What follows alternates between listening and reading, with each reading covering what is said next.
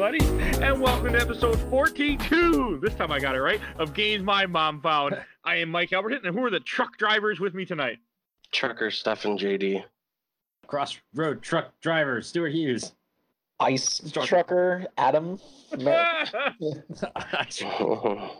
thought for a second, Stu, you were going to say cross-dresser. I'm like, okay, but that's Cross-dress trucker. Yeah, I'm the trucker from Always Sunny. Oh God, who did play that? I can't remember who played the trucker in Always Sunny now. It's a famous actor. He picks up Dennis and Charlie, and he's just like, back in the day, I would have let you two take me to a motel room and split me asunder. And they're just staring at him like, but not anymore. I will not suck on you and not be sucked on by you. Fuck, who did play that fucking trucker? If only we had the ability to look things up. I'm looking it up now because it's an actor that I quite enjoy. All right. First, I wanted to say welcome to our week 6 Spooktober, the end of our fucking Spooktober. Thank God. Tom Sizemore. I had enough horror games. That's all I got to say. Enough horror everything. I'm ready for nice peacefulness coming up here. The end of our horror games. Yes. And actually, who wants to introduce this lovely game that we picked? I don't remember who picked it, to be honest. If it was me or not. Stefan picked this one. I don't remember. For our audience's sake, let me just say that we picked these games quite a long time ago, because we're nearing the end of like our quote unquote season 3. Season 2. Mm-hmm. Season 2. This is the end of season 2. And so we picked these games back in like August. No, God, no. We picked this back in March or April. Yeah. DJ was still on the team, so it's hard to remember which games you picked. I have most of it in my head, but actually, I got an idea. Hey, Adam, do you want to introduce what lovely game we're playing? Yeah, easily. I can easily do that one. So the game that we played is Silent Hill Origins. PSP game originally came out in like November 2007. As the name states, this was the 5th game, I think, in the series, and went back to its roots and explained everything that happened in Silent Hill before Silent Hill 1. I just had a quick question. So if Adam is driving an ice truck, is that where all the fog's coming from? Yeah. He actually, he didn't even crash his truck. He just leaves his truck on the side of the road. So for all we know, it's still there. That is fair. Sorry. Travis is the Resident Evil protagonist of Silent Hill protagonist. This was also made by Climax Action, their first Silent Hill game, and then published by Konami. We should say that too. Mm-hmm. So this came out right before Homecoming. Just in between the release. So it's actually Did anyone play this before? I should ask that question. I thought I had played it before, but there was definitely some puzzles in the game that I would have remembered. And so I think this was my first time actually ever playing it. Okay. Mm-hmm. First time for me, too. All of our first time. I played a little bit of it a long-ass time ago, but I never beat it. So I was happy to go back and finish it. Mm. This was interesting game. For one thing, the story starts off, we kind of mentioned this is a prequel to the original Silent Hill, as it says in the title, Origins. Yeah. It literally ends right before Silent Hill 1. The extended story of Silent Hill 1 starts off. Yeah. Yeah. It ends with Cheryl being given to James and what's-her-face Mason. I thought they adopted. Yeah. They adopted her. Well, they find her on the side of the road. And they're I guess this is our kid now. Good point. Mm-hmm. God, I forgot that. I was actually originally going to go back and listen to our Silent Hill episode back in episode 2 to see if we did shelf or box. But unfortunately, that didn't happen, and now we're recording. So, I think Stefan and I shelved it, and you and DJ boxed it. That sounds accurate. I'll take that hypothesis. All right, but one thing I did like is, I also didn't understand. Like, I know so this game starts off as he's driving a truck, and I think he's running late or something, so he decides to take a detour through Silent Hill. Is what it sounded like? Yeah. That's exactly what happens. I actually want to question why that whole beginning scene they're talking on the radio, like, it adds nothing to the story at all. They're truckers. But they're just, I guess, but it's like they're just talking about women and just like, I don't care. They're truckers. All right. Rubber ducky. Tomboy. So you know that Travis isn't gay. I guess so. Because that's important to his visions in Silent Hill. Because clearly Travis wanted to be an actor. So is this a good time to say there might be spoilers in this? That is a very good point. I forgot to say that, even though I put it in the fucking outline. Thank you, Adam. Spoilers for Silent Hill 1 and 2, and probably the movies. And Origins. Yeah. Mm-hmm. And the game we're actually talking about. Yeah. Well, it's a I think I generally don't believe in spoilers at all, but I also think when it comes to prequels, spoilers should not matter whatsoever because you already know what the fucking story is gonna. Also, when a game comes out over 10 years ago, spoilers shouldn't count as much either. And if you're listening to the show, you know what we do. A bunch of people got like all hot and bothered about spoilers for Rogue One, and it's like, really? Like we have 3 movies that explain, 6 movies, I think, or 5 at that point. Like we have 5 movies that take place after this, and these characters never show up again. You knew something went down. Yeah, so I could have sworn it was Kyle Katarn that got the fucking Death Star plans. Huh, that's weird. Yeah. Okay. What were you gonna say, Stefan?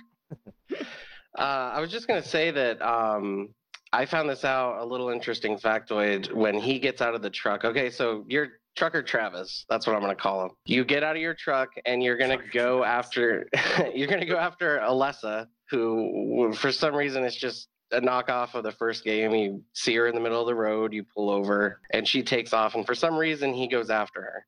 And there's an interesting little thing I found out. It's that if you turn all the music down, you can actually faintly hear Alessa whispering his name. Oh, that's pretty cool. But why would you want to turn down that amazing opening song? Exactly.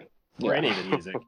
Silent Hill is kind of known for its weird, like, horror industrial music, and so I just soak it all in. Yeah, I think that's why I think people should give this game a chance, because even Akira Yamaoka put effort into this with his music, and I don't think he did that on later ones that were bad.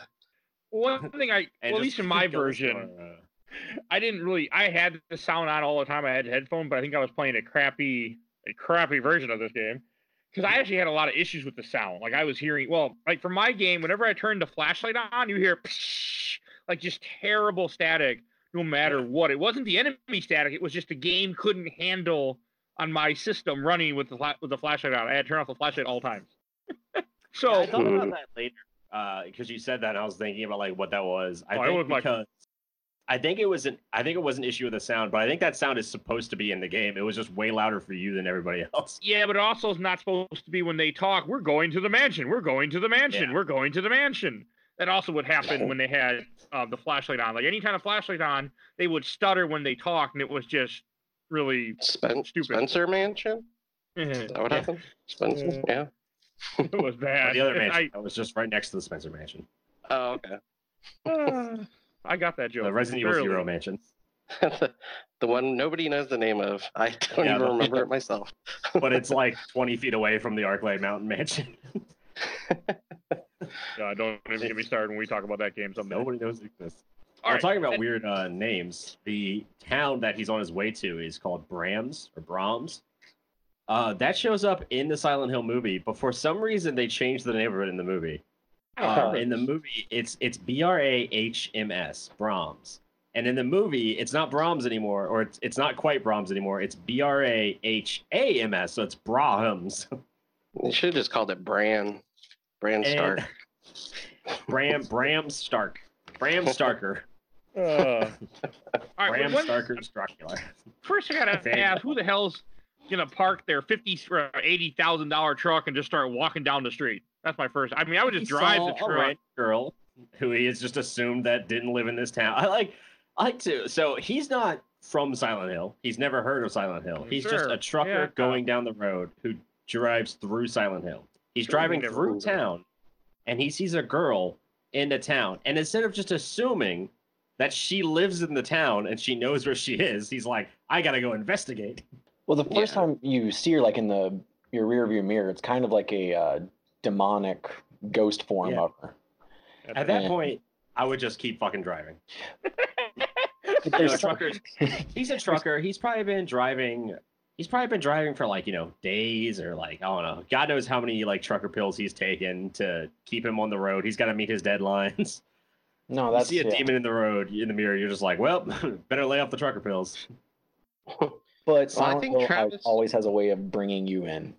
Yeah. Yeah, I think Travis actually appears in Silent Hill 4 too as well. Let's see here. He makes a cameo. He has a cameo in Homecoming, and apparently Revelation and Book of Memories. I didn't know about the Book of Memories or Revelation one. Oh, okay. It was Homecoming. Yeah, that's right. Yeah, because this game came out after 4. This also came out on PS2 6 months or so later. So that's where a lot of people probably played it also. Yeah, the cameo in Homecoming is fucking weird because in Homecoming you play as Alex Shepard, who's like got out of the military and is going home to Shepherd's Glen, which is next to Silent Hill, and also apparently has Silent Hill problems going on. Like Silent Hill's like spreading in Homecoming, and Travis like picks you up and gives you a ride to Shepherd's Glen, and I always thought that was the weirdest shit. Basically, like I was like, I guess is that canon or is Travis like part of Silent Hill now? What the fuck is going on? It's just very bizarre. Yeah. There's also that theory too that he was Pyramid Head because in this game you're collecting pyramids for Alessa. Yep. Yeah, and you clearly got some weird sex shit going on. Yeah. But what I do want to say is after he walks down the road, which he should have just drove down the damn road, he comes up to a burning house and he does what every good citizen would do: run inside the house, not call the police, not call. No, he doesn't run, Mike. He very calmly strolls.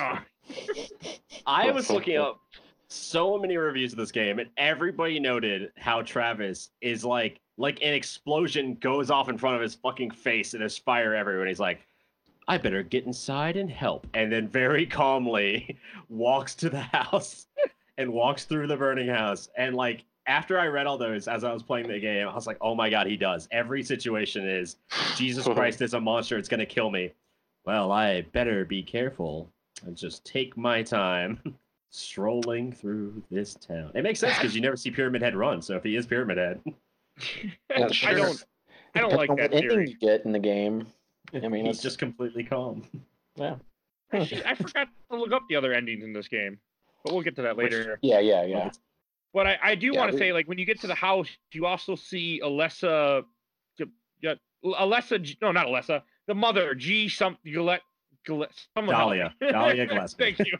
I'm like, I know the word is there. What in blah? And I just couldn't do it. And you see the mother, which I thought it was a guy at first. I thought it was a weird emo guy, like goth guy at first. I'm like, what's this goth guy doing in the corner? Guy. That didn't pop in my head. It wasn't until later she's like, "This is my daughter." I'm like, "That's a woman?" I thought it was like a Final Fantasy villain or something. Like it just. I thought it was the villain from The Room. It does. Like when I saw her, I was like, "Oh, okay." So but this is like pre-witch power Dahlia, where she's just like a random kind of white trash lady wandering the town. Well, this is all before Silent Hill becomes Silent Hill. I want to say, right? Like This is the reason why. Okay, because I mean, it's the first game in the series chronologically to take place, I think. Yeah, I'm not counting like any mobile games or anything. I don't know about those, but in terms of like the main series, this is the first one to take place. I'm sure there's a pachinko machine that takes place before this, but I'm sure, yeah. Some pachinko machine that takes place in Silent Hill back in like the 1800s before the town was like even evil. And play the mining Silent Hill game. That it was in Japan. This game is called Silent Hill 0, so it's not called Origins. Because Resident Evil. Well, technically in America, it's not called Silent Hill Origins either. It's called Silent Hill Zero Regens.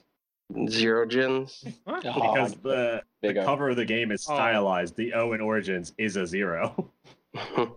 Which just makes me think like some localizer was like, do Americans understand what 0 is? And just like with a Sharpie wrote like Regens behind the 0. Was like, yeah, they got it. I'm looking at it now. Wow. Okay. Yeah, it's a 0. It's Silent Hill 0 Regens.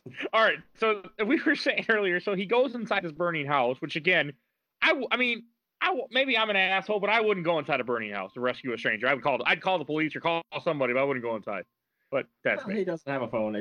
Look, the game takes place in some time. The game simultaneously takes place in like 1978 and 2000. It's weird. Yep. It's hard. I don't know what year this takes place in. This would have been 11 years before Silent Hill 1, and Silent Hill 1, or 10, let's say 11 years, because I think Alessa is 12 when and Cheryl... Alessa also doesn't really, age. No, but, with the ending of this game of who gets adopted in the beginning of this game, I think isn't she 11 when... Have you seen a little girl? Not my daughter, a little girl. That's what I'm saying. But enough of that. So I'm looking for a little girl. I'm a stranger in town looking for a little girl. Let's see. When he goes into the house, and again, you go through this burning house and he finds Alessa's charred body, and he picks her up and you have to carry her out of this burning house and things keep falling around you because this game quick time event. Well, she's laying in the middle of a pentagram and asking you to let her die. Oh, that part creeped me out because with headphones on, you can hear her whisper, "Let me burn." Yeah. You're like, what the hell? All I heard was buzzing. She whispers, "Let me burn." The only thing known about Silent Hill 1 is that it does not take place before 1987 because Harry's Jeep is a 1986 Jeep, at least a 1986 Jeep Wrangler. And so that is the only evidence that they have that the game takes place most likely after 1986 and sometime in between then and 1995. So yeah, this game takes place ambiguously in the 70s or 80s. Okay. Which I always liked about Silent Hill, that it's ambiguous when it happens because then they can just pull some weird like Victorian era shit in town and you don't know if it's the past or if it's just a really small town in the outskirts of the country. Because those towns do exist. You can go to you could find small towns in the country now that are 30 years in the past technology wise. Oh yeah. I came from one. It's it's The Village. This game is like The Village. The game actually takes place in 2033. Spoiler. And Silent Hill is just, Joaquin Phoenix is roaming around telling people not to go in the woods. Singing YMCA. All right, but the other thing I do want to say is after you rescue her and you get out of the house, and that's when this game really reminded me of Silent Hill, because he rescues her, he gets out of the house, and then I think he passes out and just wakes up in town or something? Or does he wake up in front of the house still? Yeah. He leaves the house, he hears sirens, and then passes out. Yeah, he collapses. Yeah. Okay. And then he wakes up on a bench in the middle of town. And that's really reminded me of the first one. Yeah, I think I don't think anybody should play this game as their first Silent Hill. No. Maybe they should, maybe they'd enjoy it, I don't know. But as somebody that has played a lot of Silent Hill and I don't remember anything about this game, but having played the other ones, waking up in the middle of Silent Hill is very creepy. That is a very chilling notion to just wake up in the center of this terrifying town. Mm-hmm. It could work as it wasn't, my first game, of course, because that was Silent Hill 1, actually, at least for recently. But I think, you won't get some of the references, but... Yeah. Well, it's a different experience, because if you've never played a Silent Hill, waking up in the middle of town, you're just like, oh, where am I? You've got, that sense of confusion. If you've played Silent Hill, you wake up in the middle of Silent Hill, you're like, fuck, I'm fucked. I do like it that, when you first start, there are no monsters around, nothing is happening. You can run around all over the place, and it's quite normal at first. Yeah, it's kind of... It has, a really big beginning, and then it takes its time introducing you to Silent Hill, which is great. Yeah. But it also has a lot to do with the fact that you're witnessing the beginning of Silent Hill, because they just pretty much murdered Alessa, and the whole demonic thing is starting. This is the very beginning of them trying to summon a god and cause all the problems they cause. Yeah.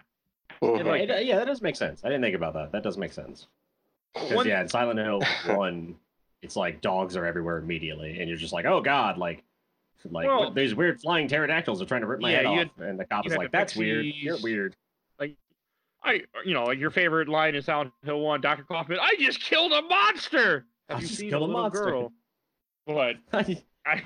Look, I killed it. That would be me, honestly. I'd be in the middle of Silent Hill just being like, look, I just killed a pterodactyl with my bare hands. I'm trying to find a little girl. Give me your fucking gun. Come on. I'd be locked up immediately. I'd be in jail the entire time. I just beat a dog to death with a pterodactyl. I did like Travis.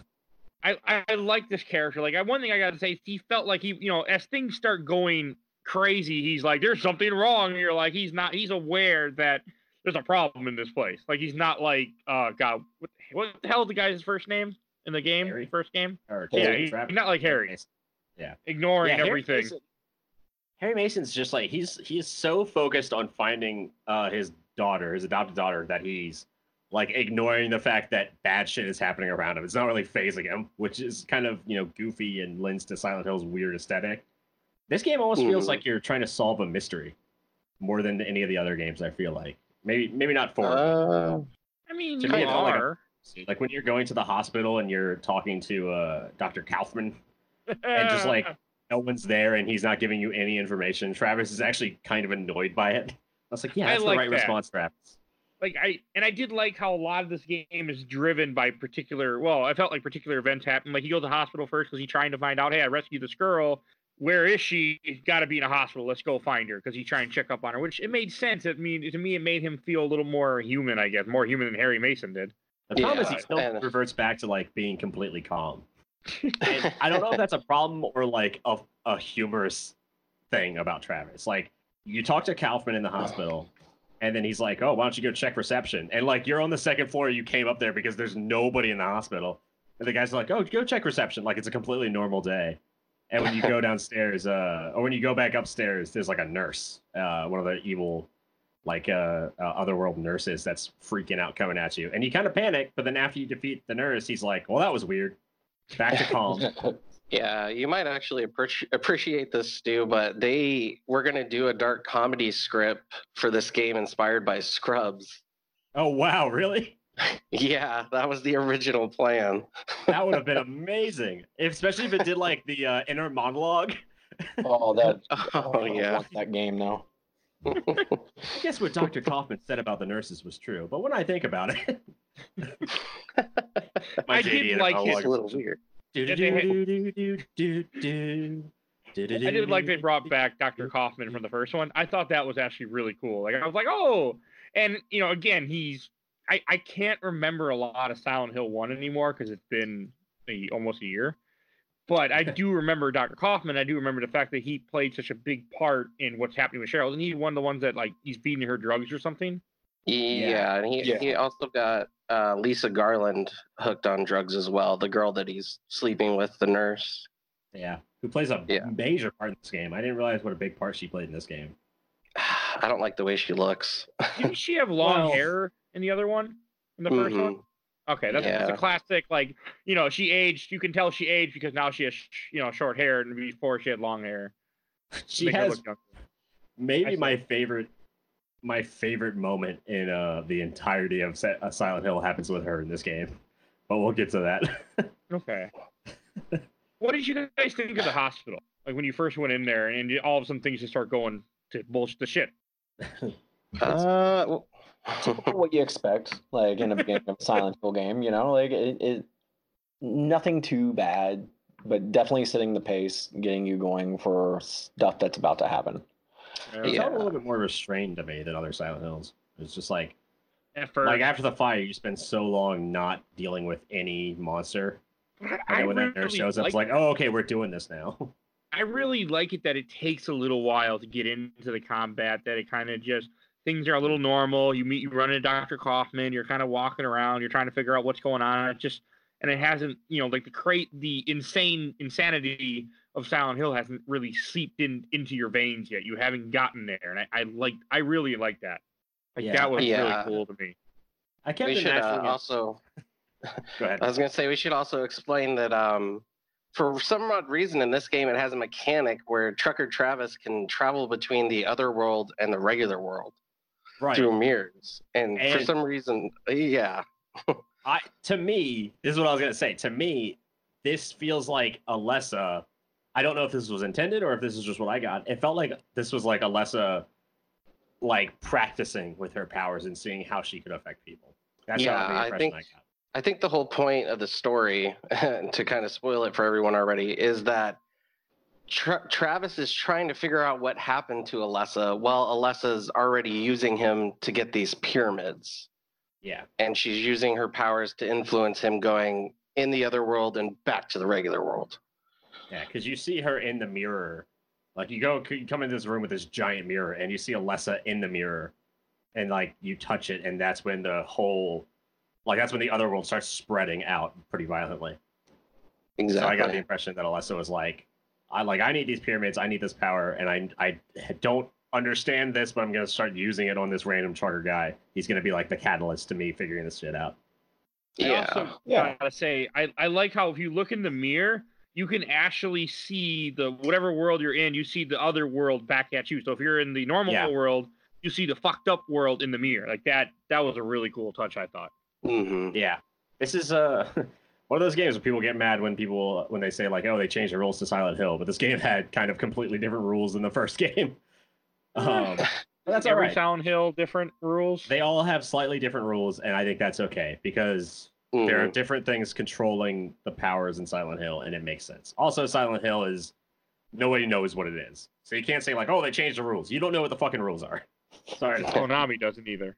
So. Yeah, I mean nobody does. That's the kind of fun part of Silent Hill is like people always argue if the first game was like, oh, was that all real? Is it purgatory? Did it take place in Harry's mind? What's going on? Well, I feel like no matter what iteration of Silent Hill, it takes place in somebody's mind. Like the city manifests itself based on who you are to get trapped in it. Like one comment that I saw people mention, they were complaining that in this game the nurses are all skinky again, like they were in Silent Hill 2. And they're like, that doesn't belong because he's not sex deprived and kill it, everything like that. And well, that's true.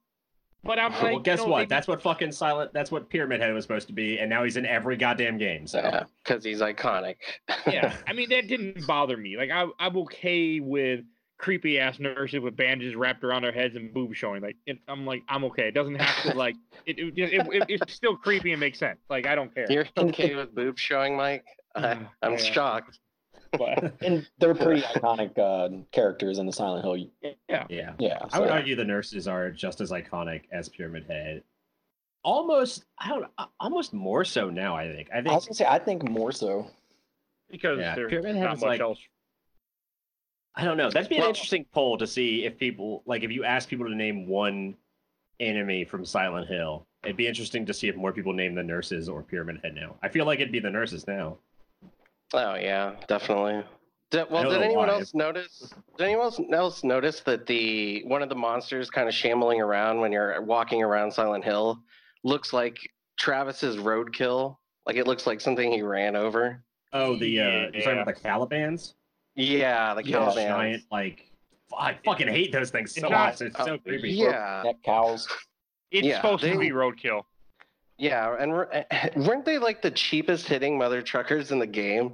Yeah, I had the worst. You can also just they're so slow you can just run by them, but they're just so fucking creepy looking. I mean, you say that, but I can't tell you how many times I had to reload because I'd be running. I'm like, I'm gonna be clear. I think that's, and all of a sudden it just smacks me in the face. And if it smacks you once, it can turn around and smack you again so damn fast. It had a quick turn. Yep.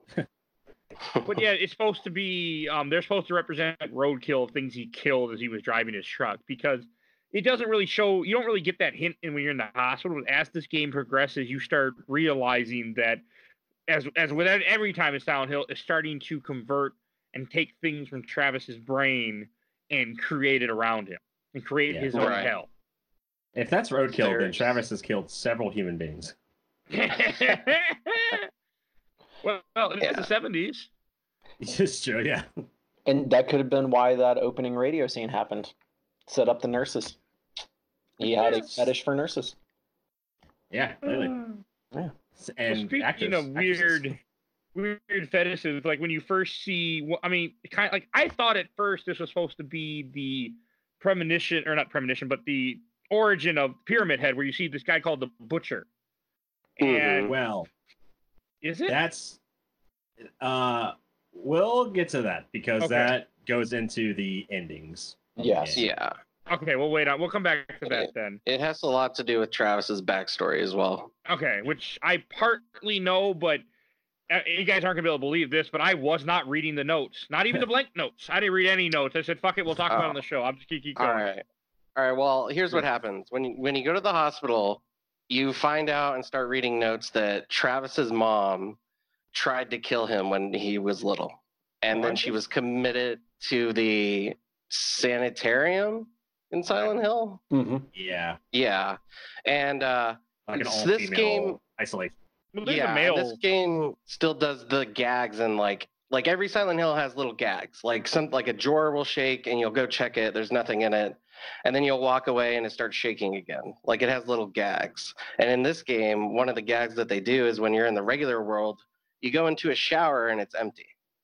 So then you go over to the mirror, which is like 10 feet away, and you go into the other world and you go back into the shower and scrolled on the floor in blood. It says, "Bring me my son."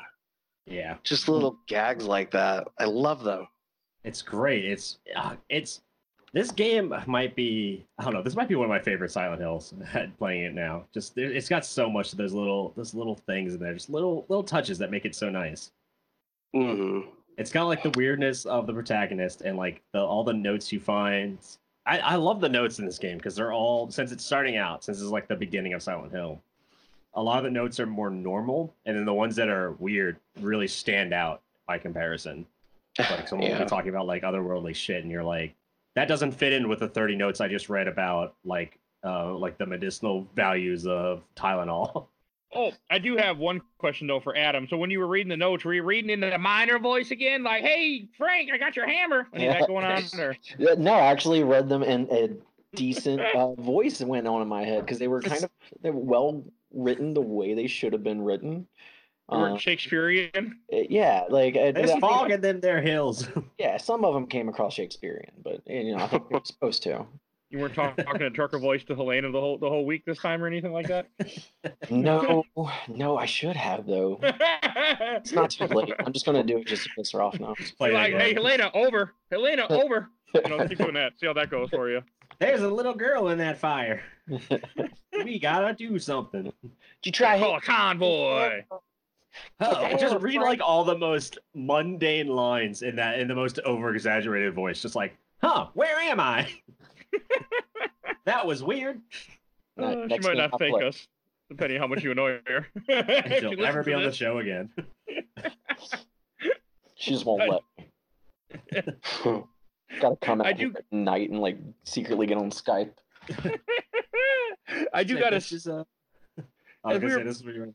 You go. Okay, there was this game all has really like identifiable bosses, but I gotta say the first boss wasn't the one that you fight in the hospital. If we start wrapping up that part, I thought it was stupid. It just becomes a regular enemy, just a guy in a straitjacket that you gotta beat with a crowbar or beat with a wood, whatever the hell you have. My God, yeah, my favorite enemy in the game because of how you fight it. If you don't have a weapon in your hands, you do it. Travis goes into this like left right like 1-2 1-2 uppercut. It falls on the ground, and you kick it in the dick, and it dies. Every time I fought them, I was like, 1-2 1-2, kick in the dick, yeah. I couldn't stop like chanting that in my head every single one I fought. I never fought any enemies without a weapon.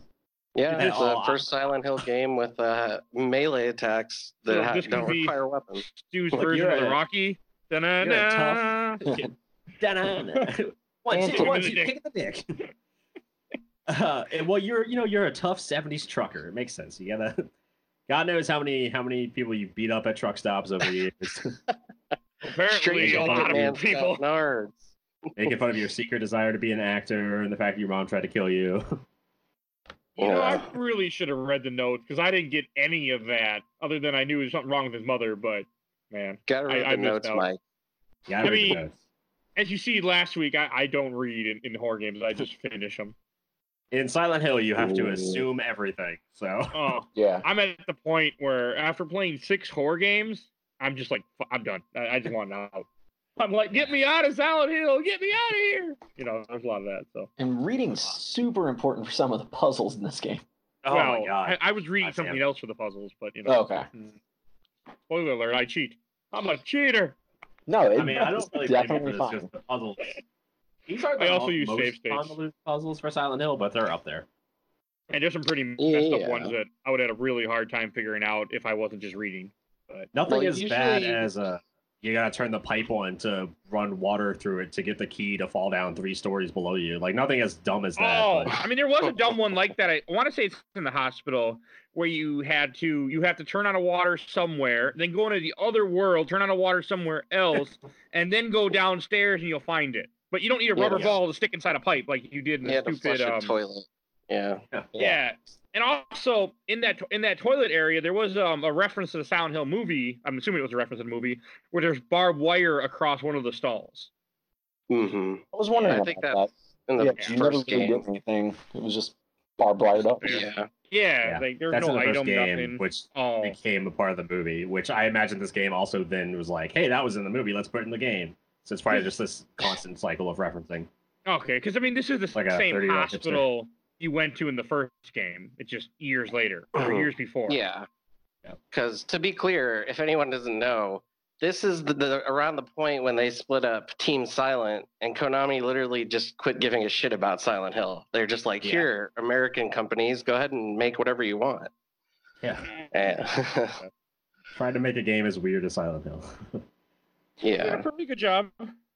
Yeah, I mean, I think they did a really fantastic job with this. I think this is definitely where you see quality start dropping, but it's pretty gradual. I'd say, like, because I still like Homecoming personally. Yeah, I loved Homecoming. I think Homecoming it's different. It's definitely more like it's more of a streamlined Silent Hill game, and so it loses some of the weirdness. But I still enjoyed it as a game. And then Downpour, I was like, this just it's not keeping me in. It's not keeping my attention. Well, wasn't Homecoming more actiony as well? Yeah, well, like it made sense in this. Yeah, it made sense in the story because you were like you were a vet, you were a military guy. So there was a little bit more combat, but the bosses were a little bit more interesting. And they kind of made sense with like you having to use combat. And it doesn't take place in Silent Hill; it takes place in Shepherd's Glen, which I think was an interesting idea. It was a risk; it didn't pay off, but I see why they did that. Yeah, because that's next to Silent Hill, right? Like the neighbor town or something. Yeah, it's introducing this other town that's right next to Silent Hill, and I like the idea that Silent Hill is spreading. I really enjoy that, but that's a difficult thing to decide to do because then all the rest of your games have to be about that pretty much. You can't just say it's spreading. Oh, we're not going to talk about that anymore. Like Downpour goes straight back to Silent Hill. Well, they did a good job not talking about that. They just ended the series. That's all. Yeah. Yeah. Everything it ended with Homecoming. Nothing came out after that. I do want to play Downpour really bad just because everybody trashes it. So I'm very interested to see what it is. It's got some interesting things. Like you don't have the radio. Instead of the radio, it just starts pouring down raining. Which that's a cool concept. Like if you're gonna change the rules, that's a cool way to do it. It's just like the rest of the game doesn't revolve around that kind of like quality risk taking. Okay. Yeah. One thing we mentioned the most political answer I can give, like as if I designed a Silent Hill. One thing we had mentioned we've been kind of tiptoeing around is the combat system of this game is different because for some reason they decided weapons breaking would be a wonderful idea. So you pick up all sorts of shit all over the place. You see a TV? Let's take a TV. You see an alcohol bottle? Let's take that bottle. Let's hit someone over the head. So hell, use a fucking drip stand for IVs as one of your weapons. I mean, come on now. The first portable TV I picked up, I thought it was an item. And I went throughout the whole hospital going, what the hell was I supposed to do with this TV? It makes sense. It makes sense as a puzzle item. And then like I went through my items and I'm like, oh, I can swing this at people. Okay. It's just Travis stealing TVs. That's his goal.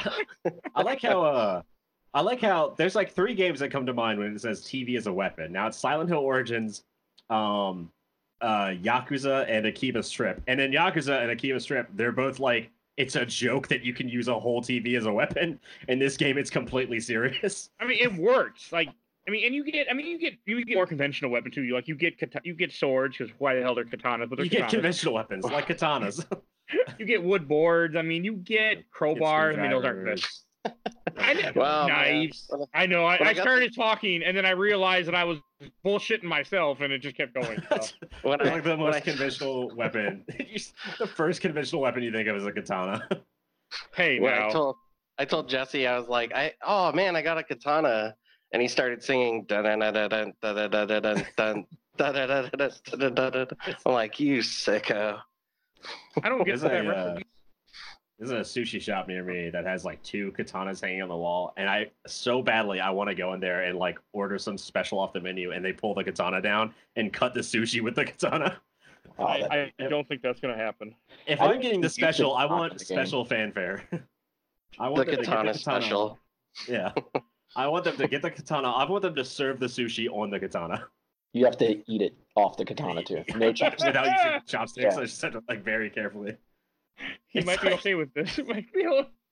It's sushi's answer to that puffer fish that fucking rich people eat that like can kill you if it's cooked wrong. Fugu. Yeah. Fugu, yeah. Just like we see your fugu and raise you katana sushi. Eat it without your hands. Don't slip. Why does this just make? Yeah, okay. But I did like Adam, did you use the TV on anybody after you figured out it was a weapon, or did you just go, oh, that's nice? No. So I was trying to do a very, very strong pacifist run in this game, just because I don't ever try to do that. And I was like, if I'm going to beat it, I know there's going to be rewards for not killing enemies and stuff like that, and like very small saves. And I realized I was probably going to play this game once I hit the sanitarium. Not because it's bad, because of something of my own stupidity, which we'll talk about in a second. Okay. So I was running past enemies a lot, and I only killed ones that were like really pissing me off, and bosses. That's pretty much it. Same. The reason I started hating this game, and then it won me back over a little bit, was some of the items you can clearly tell are items. Like they're there. Okay. Yes. Let's get into this shit. And then I'm probably an hour into the sanitarium. I have no idea where I'm at because I didn't see the billboard with the sanitarium or when you walk in that roundabout with the wheelchair. Because of my camera angle, I didn't see the map laying there. And so same exact shit. And I am lost. I'm confused. I'm getting so frustrated. And then I finally see it. And once again, it's like an hour that I've been like doing stuff, going back and forth, and I'm not saving, and I die. And I lose about an hour of progress, and I just like, you know what? I'm going to take a break for a bit. And then the sanatorium is fucked up place too. Like that was probably out of the places you go to, which I think there's 4 of them. That was the worst one for me in this game too. Oh, absolutely. Mm-hmm. And then right after you run into the butcher too, so you're like super on edge. And then you're looking at the maps and like, all right, this is a red squiggly. I can't go here. All right, I can't go here.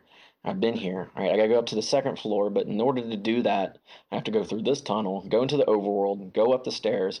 Now I'm on the 2nd floor, and I was just like getting so angry. Yeah, that's a common trope in Silent Hill. To be fair, Resident Evil does the same thing. I think the only difference is they kind of highlight the map a little bit more. I mean, this was a messed up place. Resident Evil 2 Remake does like I love what Resident Evil 2 Remake does with the map, where like if you step over an item, it shows up on the map. The actual item does. Oh yeah. The remake map is basically what everybody did as a kid, where they'd have a printout of the map and they'd be like marking it off. Mm-hmm. Well, Origins kind of had that. You had your save points. You knew where their puzzles were. You knew one-way doors, and you knew the squiggles. You couldn't just go that way anyway. The problem is the fucking items. Like I'd say about 30 to 40% of the items in this game are not visible. You just have to kind of like be searching everything. Yeah, like I wouldn't have found things if it wasn't for the fact that I was reading a guide that said this is what's in the room. This is where it is. Find it, because like we were saying, things are hard to see, and they're not flashing. They're not glowing. It's like, oh, a TV. Like you're like, oh, well, maybe pick up this TV. I don't know. Maybe I can pick up this drip stand. I mean, you just got to start touching things and seeing what happens. I didn't realize until it was at some point in the hospital where I was like, I just randomly clicked on a bookshelf, and I got a melee weapon or something. I was like, oh, are you fucking kidding? I had to go back to the entire hospital because I was like, I didn't know that shit was just not visible. Because some items are very clearly items. Some items have like that weird like almost glow to them. They look different.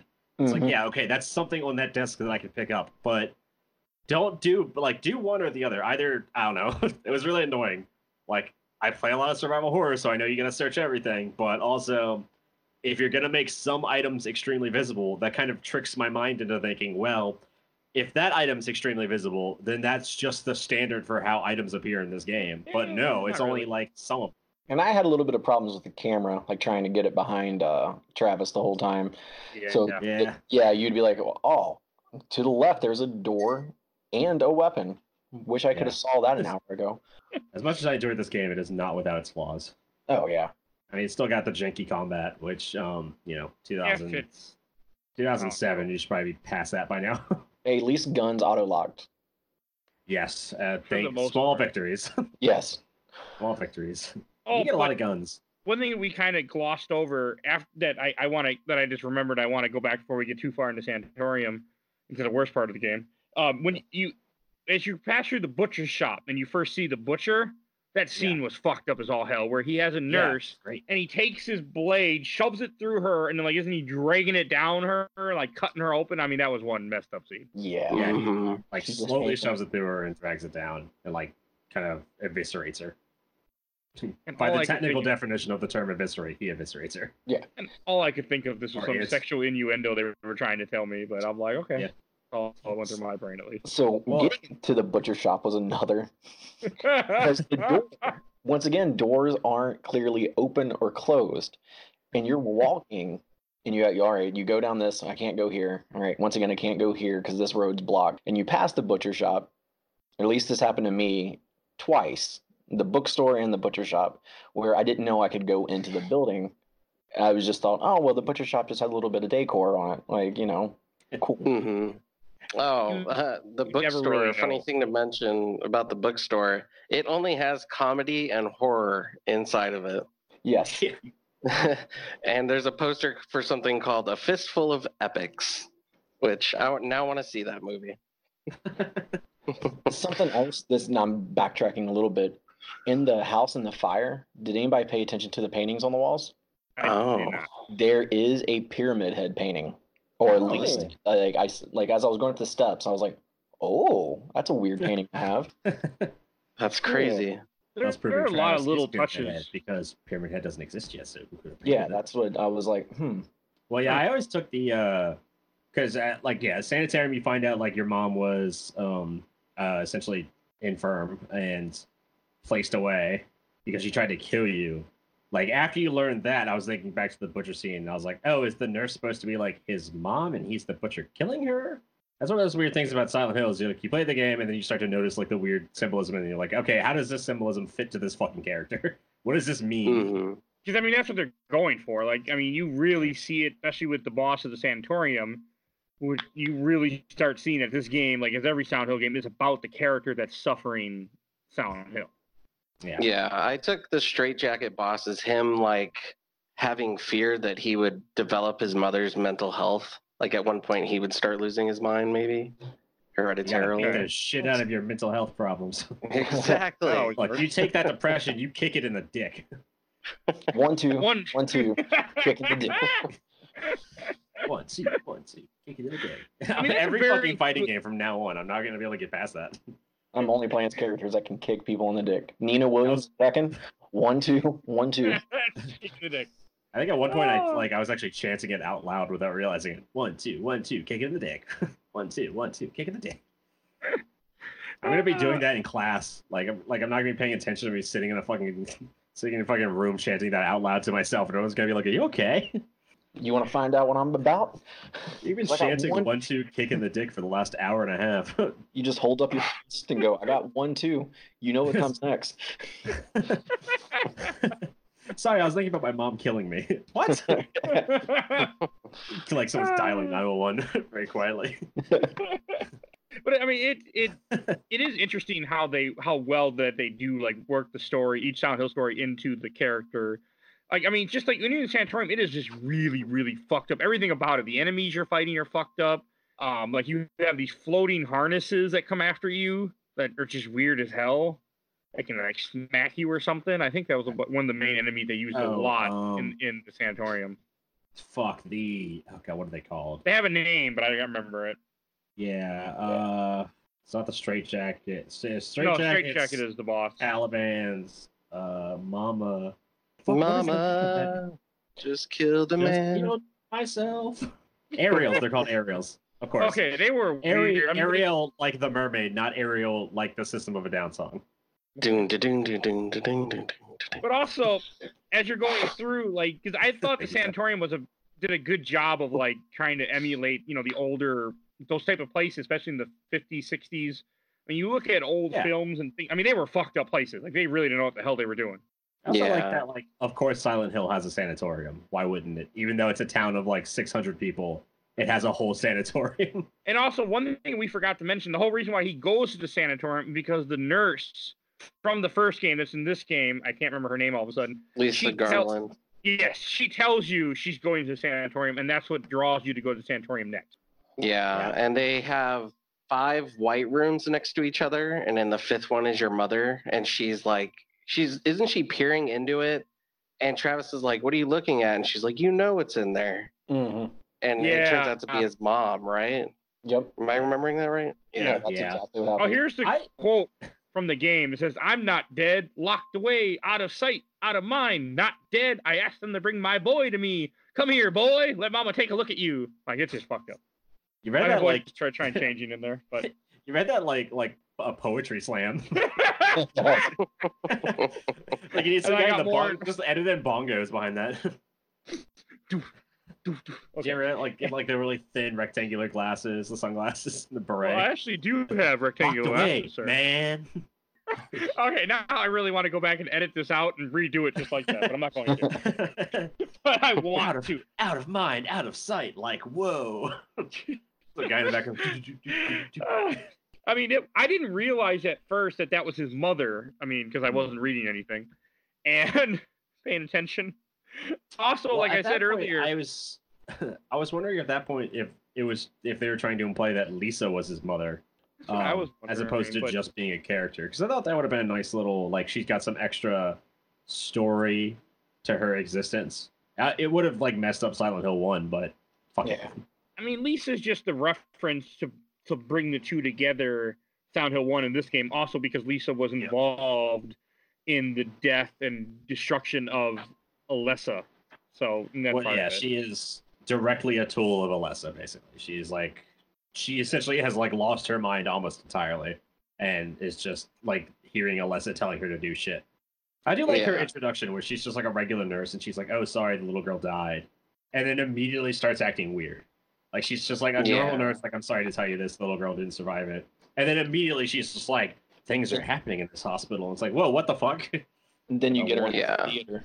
Oh my god. Okay, so the theater. Let's talk about the theater. Because this is my favorite thing in all of Silent Hill. The theater is what brought me back into liking the game again.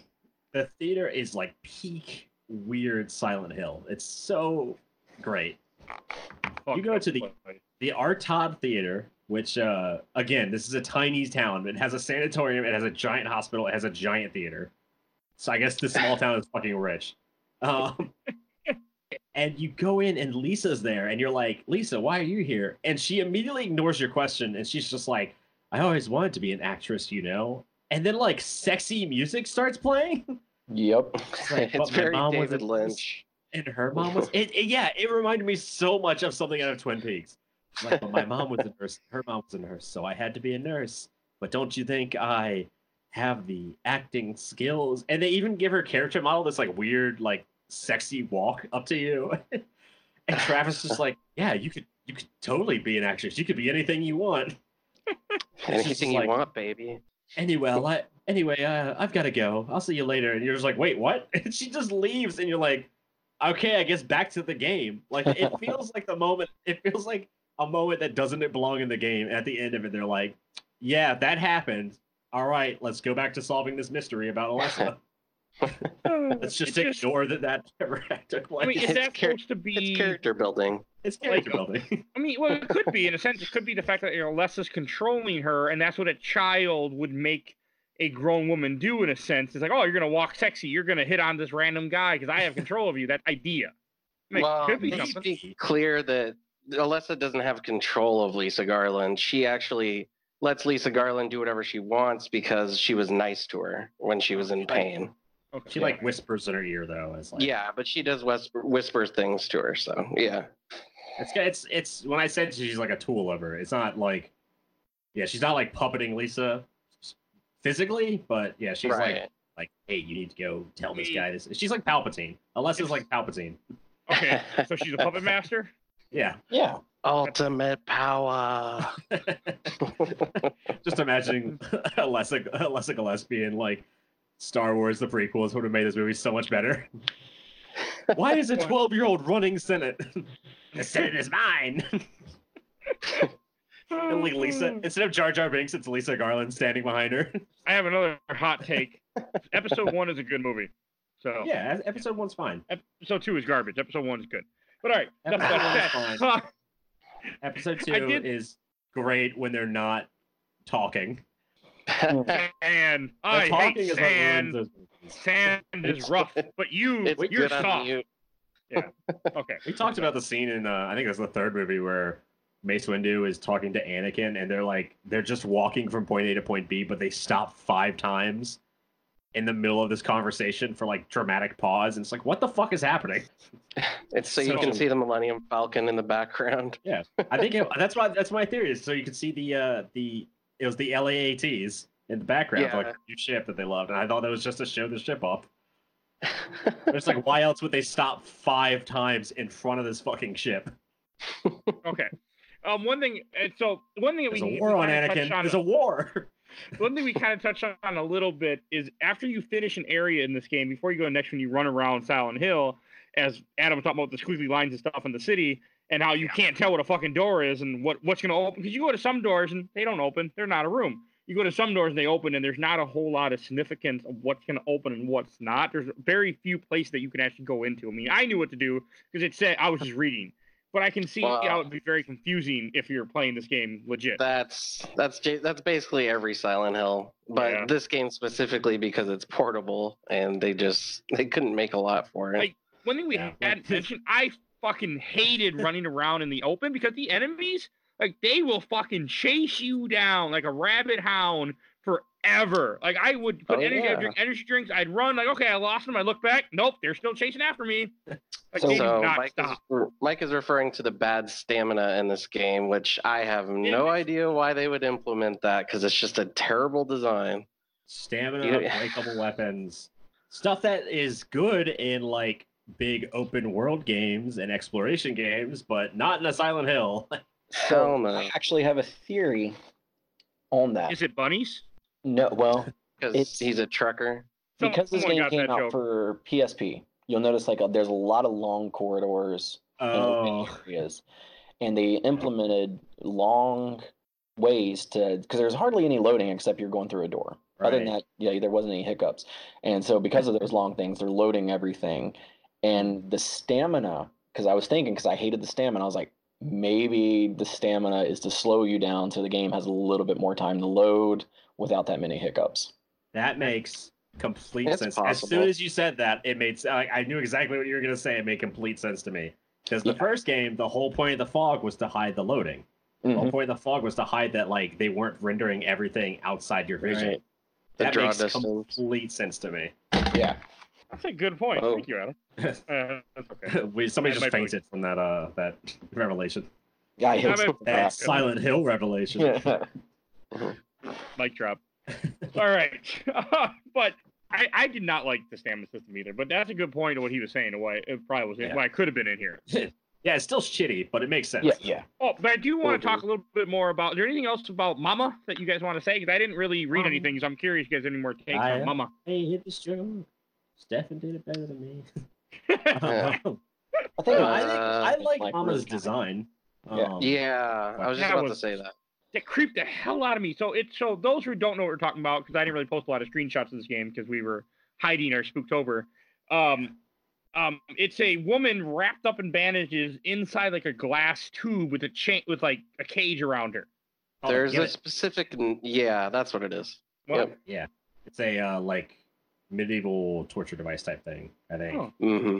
Okay. A gibbet cage, Gibbet, for those listeners trying to look up gibbet.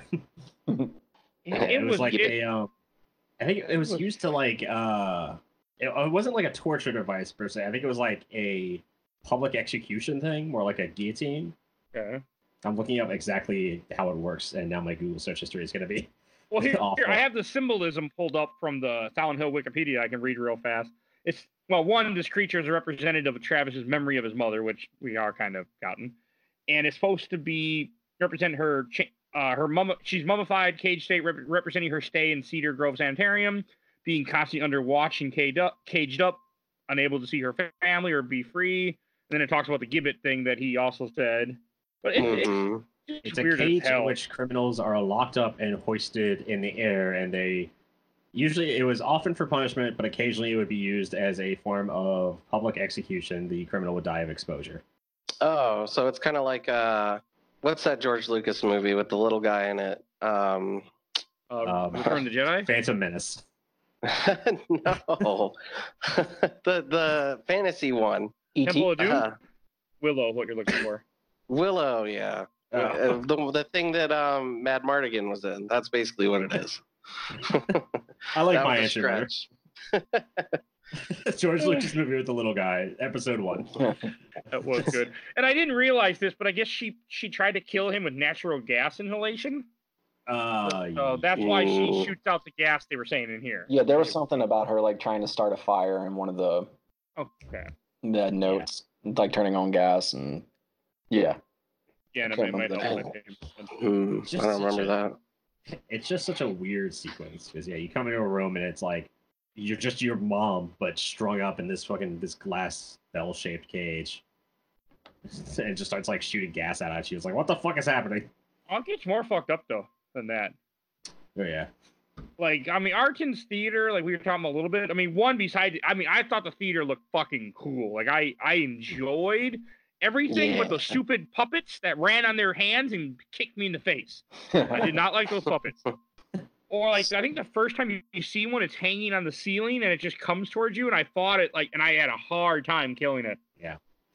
They're like the mannequins in this game. They're like there's this game's version of mannequins from normal Silent Hill. They're called Ariels, and were the mannequins in the first one, or are they in 2? I don't remember now. I think they were introduced in 2, but I could be wrong about that. I definitely know they're in 3. They're definitely in 3. I think they're in 2. I don't know if they're in 1. I hope that answers your question. It doesn't, but I'll take it. Yeah, the aerials are like they hang from the fucking ceiling and grab you, and I think they're like they're related to the. I don't know. They might actually just be called puppets. They're called aerials. Yeah. Well, there's the ones that run across the ground too. Those fucking bastards. Oh, we should mention the fact too they that grab you when they walk in a room, they fucking freak me out. Yeah. Yeah, and then when they grab you too, the weird thing about this game as well is that it has QuickTime events. So you have to hit buttons to get released from their grab. Welcome to 2007. Yeah.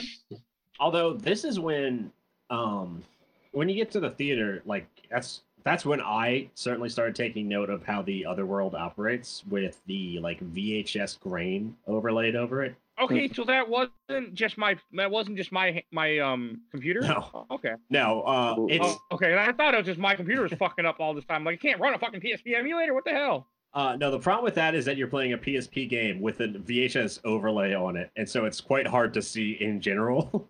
Yeah. But I think that adds to the song. Well, I like that. It was really hard to see. It was kind of hard to tell what was going on. Okay. But I really enjoyed that feature. Also, since we're bringing up graphics, one thing that I'm curious, I'm assuming it was just my hardware, but there were a time when a couple of times happened in a stairwell, I would turn on the flashlight I couldn't see, and the flashlight would light up one area, the sound would go crazy, and then everything else would be completely black shadow, except for Travis running along. Like, I'm assuming that wasn't in the game for anybody else? I actually had a problem with that because I was running it on PSP. Didn't have sound issue, but there was a few times where, half my screen was just black. Okay, it was directly down the half, you could tell it wasn't, so it wasn't just... I really enjoyed my PSP, but it had some problems. We all played... That was pretty common on the PSP as well. That was not just PSP is... okay. Yeah, PSP was an interesting system in all that it was trying to do, but it definitely had some technical issues occasionally.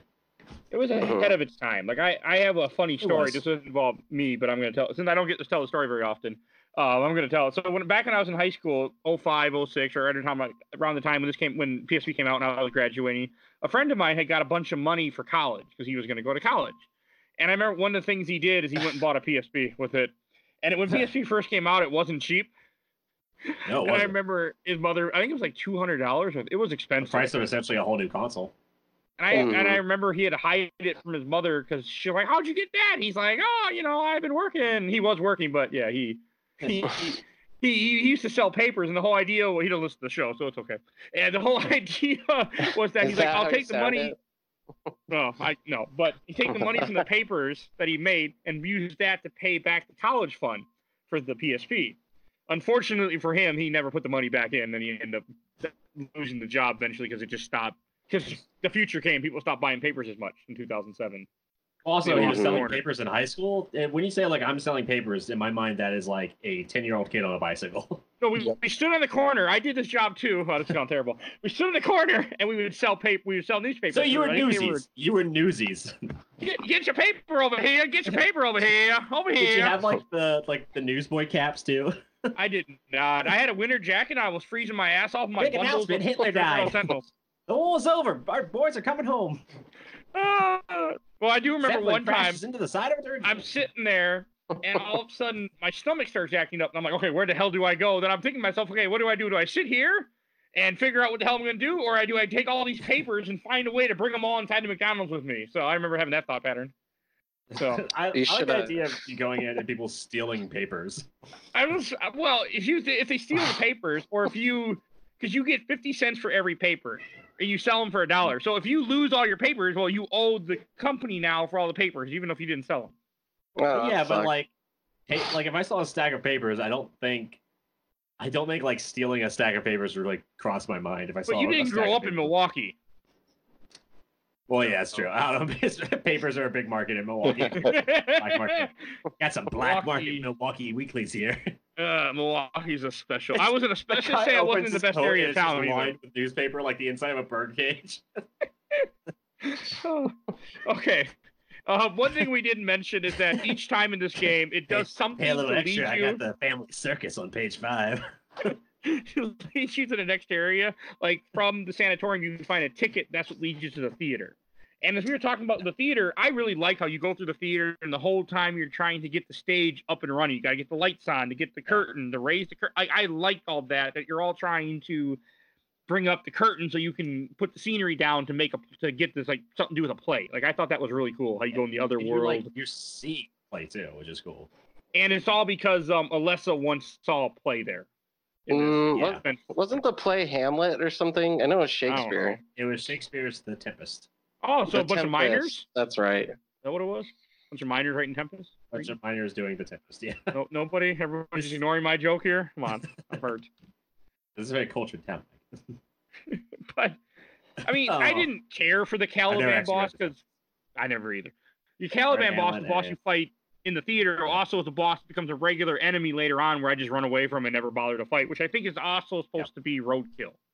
No, never mind. Caliban is something that Alessa saw when she was at the play. That's what that is. He is a character in The Tempest, is what he is. So it's in the beginning, you get a note, and it's like, hey, the Caliban is hidden in the cave, or something like that. You know, I think it might have been a note for the movie or the play. And that's probably the monster that you saw. And that's why you have to set up the set piece as the cave and then get everything to actually unlock it. I did think that was cool. Yeah. Mm-hmm. Yeah, it's interesting. It's an interesting concept for an enemy. Because it comes straight from the play, and it's like their interpretation of... It's like the Silent Hill acting troupe's interpretation of the play that scared Alessa because it reminded her of a dog, and she thought it was like a dead dog that was still alive somehow. And that's like, in her mind, she like ruined the play. She gave the guy a headache and a nosebleed, and that ended up becoming like a figment of Silent Hill because it was just a fear that she had imagined. Okay. Which I think is more explanation for any sort of enemy in Silent Hill we've ever gotten, but it's a really good one, so I'm fine with it. Like, you don't really get... I think the like dark like babies in the first or second game that run around with knives, you get a little explanation for what they are, I want to say. Mm-hmm. They do. Yeah, but I don't know. I really liked how the Caliban came to be. It's a cool enemy, and it's a interesting backstory to that enemy. Yeah, the writing in this game is it's pretty good for a Silent Hill game. It's pretty good. It's pretty good for a Silent Hill game. It's good at pretty good anyway. It's good at capturing that Silent Hill weirdness and creepiness and kind of doing more with it. The writing is definitely where this game excels. Mm-hmm. I really did like I liked a lot of things about this game. I did enjoy the fucking weird ass monsters and everything too. I didn't fight them. I ran. I mean, one thing you like, I know we kind of touched on a little bit. You can run from almost everything in this game if you want to. Like, you don't have to fight. Yeah, the corridors are built specifically like super big for some reason, whereas in like Silent Hill 1 and 2, they're really tight, so you have to kind of fight everything. I'm not sure why they did that. I think they just wanted you to use more of those useless weapons that you find everywhere. Possibly. I mean, kick them in the dick. They break really easy too. You know, it doesn't break. Fucking dick kicks. Can't break your foot. I guess you can, but you can't break your foot. Yeah, but not in this game. You guys steel toe boots on. You're a trucker. The punching. I mean, I think you can kill every boss by punching them if you had to too. Yeah. Oh yeah, you absolutely could. I mean, the Calibans, like, they can fuck you up, but if you figure out their pattern, they're not bad at all. Everything can fuck you up really bad. I mean, I did a lot of shooting in this game. Oh, I only shot bosses. Like, everything else, I used melee weapons when I did fight, but you can use a lot of fucking ammo, too, in this game. Like, when I fought Mama and I fought Caliban, I would just unload tons of bullets in these bastards. Oh, yeah. Too much. Like, I was like, okay, that's a little too much shooting here. Like, this isn't necessary. Like, this is not the kind of game where I collect all this ammo just so I unload it on the boss. Like, I didn't. Well, that did bother me. Didn't Mama take like 35, 40 bullets or something crazy like that? I didn't count, but it was a lot, and I thought I was missing. But yeah, I think it was 35. Because she screams when you hit her. Yeah, it's a rough fight. But it's not like it's not undoable. It's you figure out her pattern, and it's it's definitely a doable boss fight. It's not like some crazy shit where it's like all of a sudden the game is 10 times harder. That's how I felt anyway. I didn't think the boss fights were like that difficult. No, it's like run the corner, shoot. It's like 1-2 kick. Yeah. 1-2 kick in the dick. Kick in the dick. I'm gonna have trouble going to play any other game now. Any game that has like a kicking melee attack. Well, there is one game which it'll be a little while before we can have it on the show, but I really want to, called Breakdown for original Xbox, which is a first-person shooter where you can punch and kick. Yeah. It's really cool, but it's only on original Xbox, so we have to have other ways to play it eventually. But it's on my list someday. Well, I've got Xbox 360, so it's not playable on that. It's gotta be. It's got Xbox 360 had backwards compatibility. Yeah, but I don't know if that one is. Yeah, not all games were ever fully made backwards compatible. We might have to play it through a lot of them, but yeah. Other means. So make it happen, Microsoft. Okay. And after you finish fighting the Caliban, and that's when you end up going to the last place of this game that I want to. Well, the last real dungeon before you go to the ending.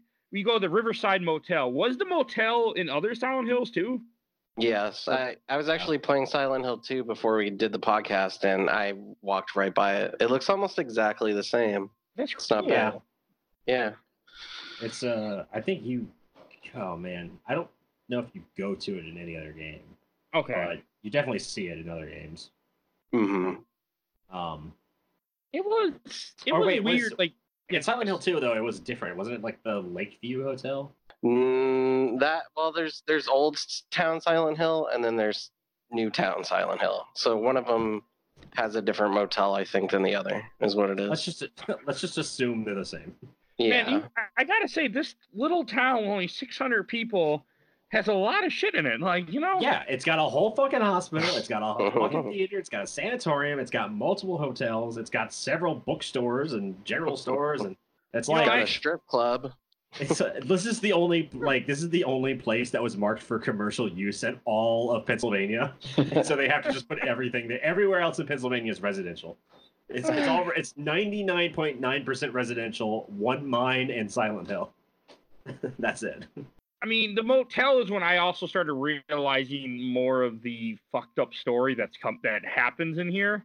Like, this is when you find out more. Like, this is when you start really realizing that Travis has been in Silent Hill before. At least I started realizing it because I wasn't reading any notes. Well, this is like, it's a fucking slog to get to that motel, too. We should mention that. Because you gotta go from the theater through Silent Hill, through, like, the bookstore, and then a general store, and then you get to the apartments. Yeah, it's... Yeah, there's actually a really cool thing you can do on the way there that kind of doesn't make it a slug, but it's just a neat little thing, is that on top of the post office, which you can go to, there are cocoons there, which, if you guys remember Silent Hill 1, that's where you fought the giant moth. Oh, that's cool. Yeah, it's a neat little, like, I was like, oh my god, that's cool. They got the lore. I didn't go up I didn't even know. I didn't go by the post office. I only went to certain places where the guy told me to go where it had items, and the other one I didn't care. Which is for the best because it's easy to get lost. Oh yeah, I mean that's why I won't play horror. I don't play mini games without a guide in general, especially a game like this.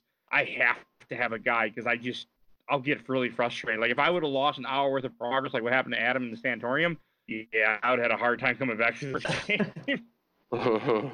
It's just that kind of just like, can you fly there? What's going on?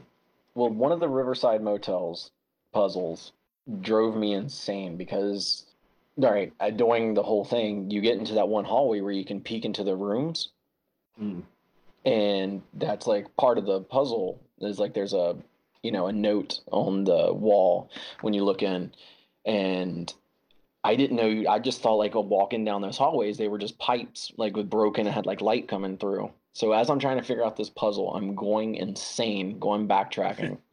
And then finally I realized you can look in one. And I think the one I happened to look into is like one of the only kind of like jump scares in the game. Oh, yeah. Yeah. And I was just like, son of a bitch, I'm not looking in any of these other ones. You know what's scary? You can go ahead and explain it, Adam. Okay. Well, which one? The jump scare. Oh, okay. All right. Well, the one I saw was when you look in one, the butcher's standing there in the room, and then if you look away and you look back in it again, then he's gone. It's like he's been chasing after you this whole time. Is what it is. Yeah. Yeah. Then there's one of Lisa and I think you just see Lisa doing drugs. Yeah. You find her and Kaufman in a room filled with drugs and like some weird tension. Yeah. They were having sex, 100%. Like, oh, didn't fancy running into you in this only other place in this town. Wasn't there a motel in the first Silent Hill 2 that you went to that you found drugs at? Yeah. I think that was the Lakeview Motel. But they might have meant to be the same motel. They might be the same motel. Fucking I know. Well, after big murders and drug use, you just kind of want to rebrand yourself. They changed it from Riverside to Lakeview. Yeah. Well, the river dried up, so all that was left was a lake, and they were like, well, fuck it, we got to rename the motel. Yeah. Crystal Lake was taken. The Crystal Lake Motel. In the middle of Silent Hill. Okay, I didn't Jason Voorhees shows up, and he's just like, he feels at home for the first time in his life. I didn't get the butcher. Like, I looked through those windows too, but the game had said you get a jump scare, and I didn't see anything. That's why I was really curious. I looked through all of them, but there was nothing there. But that makes sense now. Yeah, and then you can look at them again in the other world, and it's just hanging bodies. Oh, yeah. Is that before or after you kill the butcher? After. Before. Is it after? Because I'm wondering if it's after. before you kill the butcher, you get the jump scare, and after you kill the butcher, you don't get it. I'm wondering if that's the case. Probably. Anyway, you kill the butcher. Yeah, Adam's right. I think you go back down that hallway in the other world, and then it's different, right? Yeah. Yeah. Oh, okay. Because like the butcher is a cool fight too. Well, kind of. Yeah, I liked it. Yeah, I thought it was fun. He's kind of a doofus, but yeah. Well, yeah, I got him too, where you could trap him around the corner. If you walk around the table, you can get him just to get stuck on the table and just shoot him and just let him. And after a while, he'll unstuck himself, but it'll take a while. He's no tyrant. Unstuck himself. But, I mean, he did put a sword through me, but. Oh, he killed you? Or? No, he put a sword through me, and I just drank a health drink, and I was back to normal. That's how that works. Oh, yeah. Just take out a little first aid kit. Like, in the middle, you, like, time out, and you pull out your first aid kit. And you're like, oh, hold on, I gotta drink this shit real quick. Like guts are falling out of your stomach, just drinking a 7-Up. I'll be just fine. So you know, when I get my intestines back in me, you're getting old 1-2 kicking. Yeah. 1-2 kick in the dick. Just imagine the butcher like staring down at his crotch, like looking uncomfortable. You see like a twinge of regret in his eye. When I first saw the butcher, I thought it was Pyramid Head or a reference to Pyramid Head at first. Well, he has the Pyramid Head, like he's Pyramid Head in every sense, except he doesn't have the Pyramid Head. He's got the butcher coat, he's got the big sword, he's got like the big muscular, like scarred body. But like in Homecoming, he wasn't known as Pyramid Head, he was known as Judgment. Yeah. And so I just figured every Silent Hill has their version of what is now known as Pyramid Head, just with a different name. There is this really cool comic book that explains that Pyramid Head, when nobody's in Silent Hill, he goes into this other world where he just stands on this pedestal and waits. And then as soon as somebody enters Silent Hill, he's allowed to leave. So I don't know. Yeah, it's kind of cool, but yeah. It's one of those things where like they changed the rules about Silent Hill, and so Pyramid Head is a bunch of different things to a bunch of different people.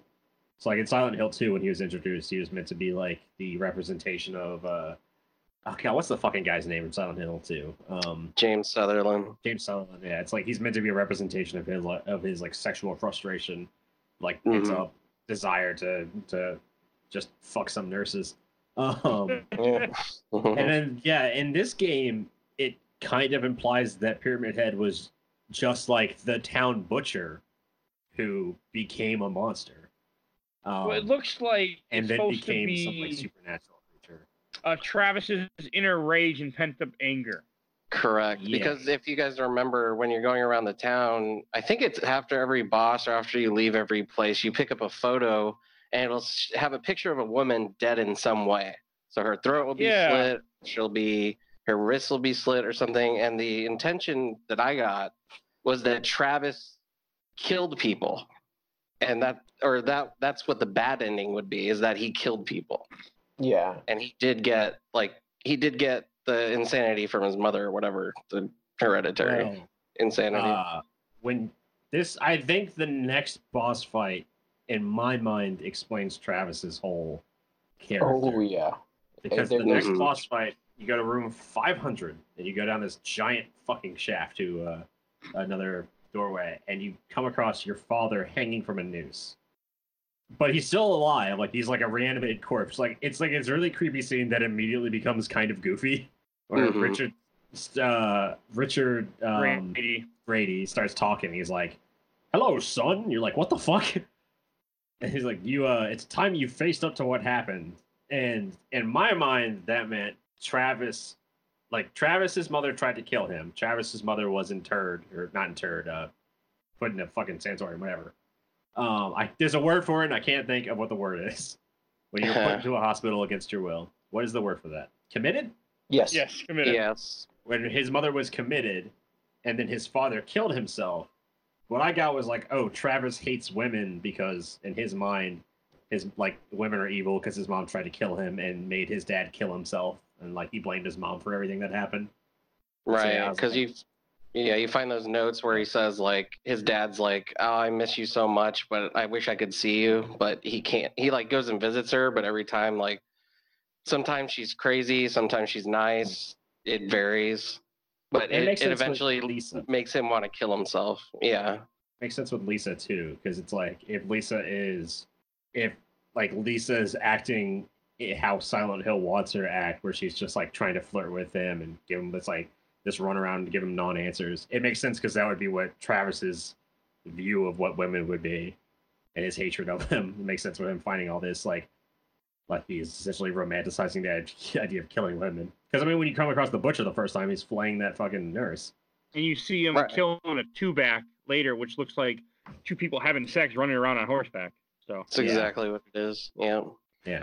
So I don't think Travis has killed anybody, but I think he has definitely thought about it or wants to, subconsciously. Well, speaking from the isolation of if you were a truck driver. I mean, I had a job once where I drove a truck on third shift and I drove around and sucked up garbage all night.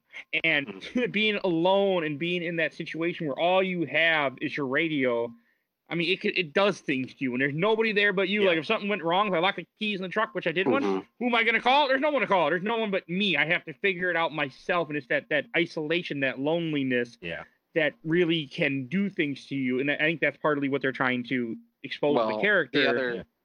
The other part of the isolation comes from, as well as that when he found his dad hanging, he didn't leave the room and tell anybody. He just stayed there with the body. Which makes sense. I mean, from a standpoint of your body's not able to accept your mind can't accept what's happening, so you change it into a different way. Like, you're like, he's not dead, he's sleeping. Like, I think there's even a comment that's like, he's sleeping, wake up, Dad, wake up. And it's that same idea of a child, or someone's not really taught what death is, and depending on how your brain works and what you're not going to understand what's happening because you haven't experienced this yet. Yeah, and his dad even says that in that cutscene. Like, wake up, because I'm not sleeping. Like, you know what's going on. But it's also that, that hit home for me in one sense, because like with my son, he's autistic, and there was at one point, I want to say he was 7 or so, we had never really taught him what death was, and he saw something dead, like a bird or something simple. He's like, and then we're like, he's sleeping, because we didn't know how to handle it and how to explain it to him, and not even thinking about it. But as as a little bit of time went on, he's like, oh, they're sleeping, like, and then it's like, how do you now change, that same idea? At least that's what it reminded me of from a personal standpoint. Can I say all the tension is taken out of this whole sequence as soon as you learn what the name of the boss is called. I didn't find out until just now. Yeah, so we talked about how like tense and dramatic this scene is. Immediately, the game doesn't tell you this, but if you know what the boss is called, immediately it loses all tension, all drama. The boss that you fight after this is called Sad Daddy. Oh, I didn't know the name of the boss. Yeah, Sad Daddy. It is so funny to me that it's like you talking to your father about all this like subconscious hatred and just like complete inability to let go of the fact that your father killed himself. And he's like, and now I become Sad Daddy. Sounds like something you'd get off an infomercial. It does. Are you having trouble with Sad Daddy? Was Travis from this 3 easy town? payments of $19.99. Or was he just visiting this town? Did that ever... No, he was in the town when he was younger, is what it is. Okay. Yeah, he was initially a resident of Silent Hill. But he has, like, no recollection of it, correct? Like, I mean, I'm assuming all the trauma, which, I mean, I found out personally not too long ago is really fucking real. Like, if you go through a traumatic event, you can't remember. Like, your memory will block it out. Yep. I'm going to tell the story on here.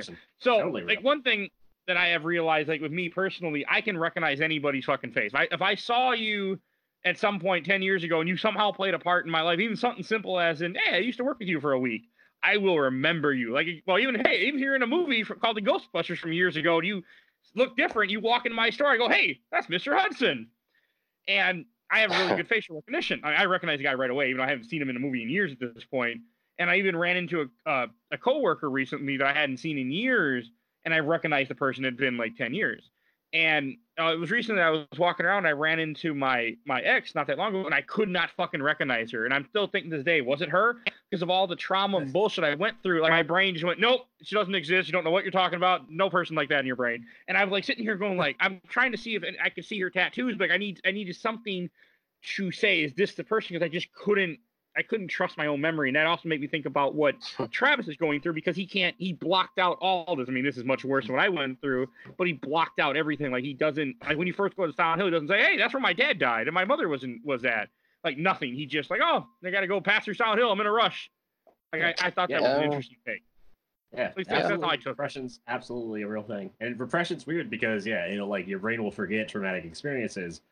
But you also, it's one of those weird things where it's like, you don't remember that you don't remember something. Oh, yeah. Like, after it happened to me, and I went through, and I saw who I'm pretty sure at this point was her, all of a sudden, everything came flooding back to me, and things I completely forgot that I forgot. And I'm like, what? It just shows you what trauma, like, I thought it also kind of connected with this game, that what trauma can do to you in real life. Mm-hmm. Human brains are weird. Yes, they are. But at least I don't have a dad named Sad Daddy, so I'm okay. Sad Daddy.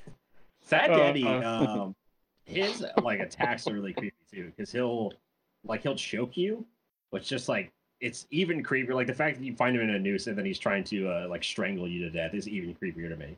And also, like, this is another story I want to say, but like every time I hear the word daddy, it at one time, like let's say here 5 years ago, it didn't mean anything. Okay, it didn't mean the weirdness that it does to me now. I used to have a friend who was dating this girl, and for some reason she started calling him daddy. My God, Mike. And I remember when he first told me they were on the bus, she's like, daddy, and he just looked at her like, what are we doing? And everyone else in the bus looked at him too.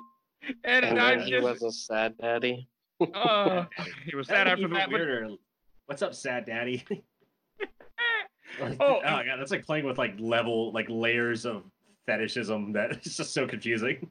And it just I remember that, and ever since then I can't see it the same way. And then also when me and Tiff went on a double date once with a friend of hers and this other idiot guy, one time he heard him, he's like, Daddy doesn't like this, and I just looked at him and was like, well, what the fuck? He said that? Yeah, she called herself Daddy. And I'm just like, get me out of here.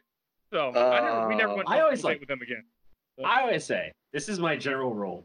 Do it. Whatever the fuck you want to do behind closed doors, do it. I don't give a shit. As long as like no one's getting hurt and everyone's consenting. Add that in there real fast. Add that in. But like for whatever reason, with certain fetishes, people are like, I'm bringing this into a public space. Like when you see somebody in a cafeteria, happens so much, and I don't know why this is the case. You'll go to like the mall and you'll be in the food court and you'll see this is 100% a thing I've seen several times. This is not just a random example. Like a guy wearing a collar and a girl holding the leash. It's like, that is not food court area. That's like, that doesn't belong there. I don't give a shit what you do, but like thing? Or I go to the Mall of America. I've never seen this. I mean, I've seen weird shit.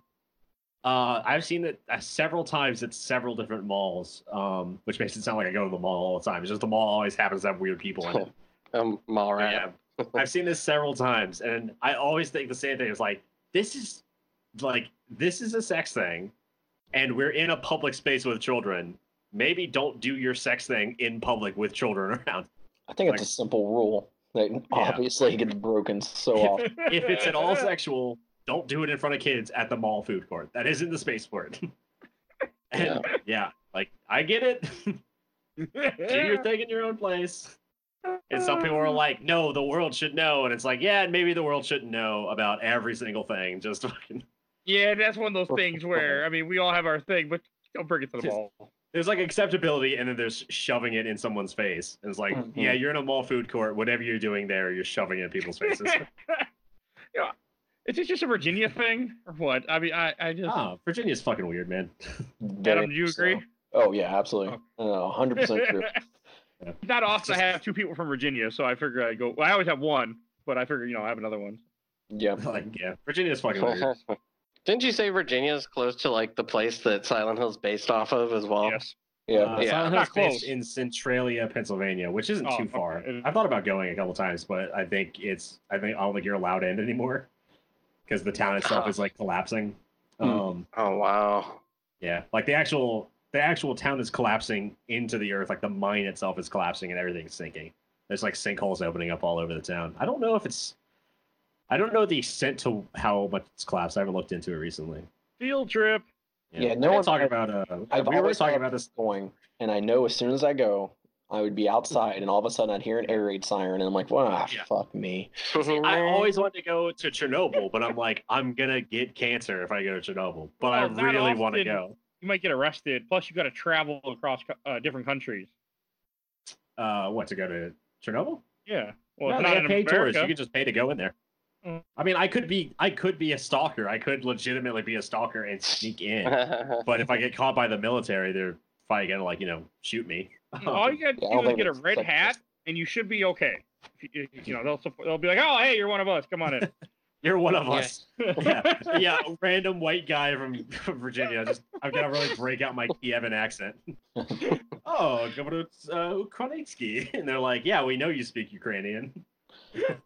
Yeah, you have to start. It's weird that other soldier can only say, I speak Ukrainian in Ukrainian. It's weird that you have to start introducing yourself on the show. You have to start introducing yourself on the show as Stuart Straylock. Yeah, my name is so fucking hard to say in like the Russian Russianization of it. Yes. All right. I think I. There's no like ooh, really. There's only U's. Oh God. So Adam, since you love the other world so much, do you want to talk about what happens after we leave the frickin' hotel and all after you kill the sad daddy? After you kill the map that you get with from the little girl. Mm-hmm. We like maps so much, or not grabbing maps, I should say. Hey, this map actually helped me because it was drawn out. There was a red line telling me where I needed to go. I like that. It made so much sense. I love this map, but yes, essentially the whole town's in hell, and a whole other world, and you get this little map, and it's a child's drawing, all in crayon, and it's just like, follow this line, go around here, go into this hole, and then you have this so you do it, dodging all the monsters around, and you get in this hole, and you crawl for about 28 minutes at the slowest pace ever. The entirety of Snake Eater plays. Yeah. I'm still in love with Travis Grady. And then I think that's fog. The thing that shows the town. Silent Hill. Sorry. But yeah, I really didn't adventure much outside of that. I followed that line to a T. I tried. You can't go very far. Oh, okay. So not just you. The game tells you no if you try. Well, yeah. After you get there, like the cutscene is fucking awesome. I think. I took a screen capture. I think of her coming out of the building. We didn't talk about the hospital. Is like the weirdest hospital name ever. It sounds like something out of.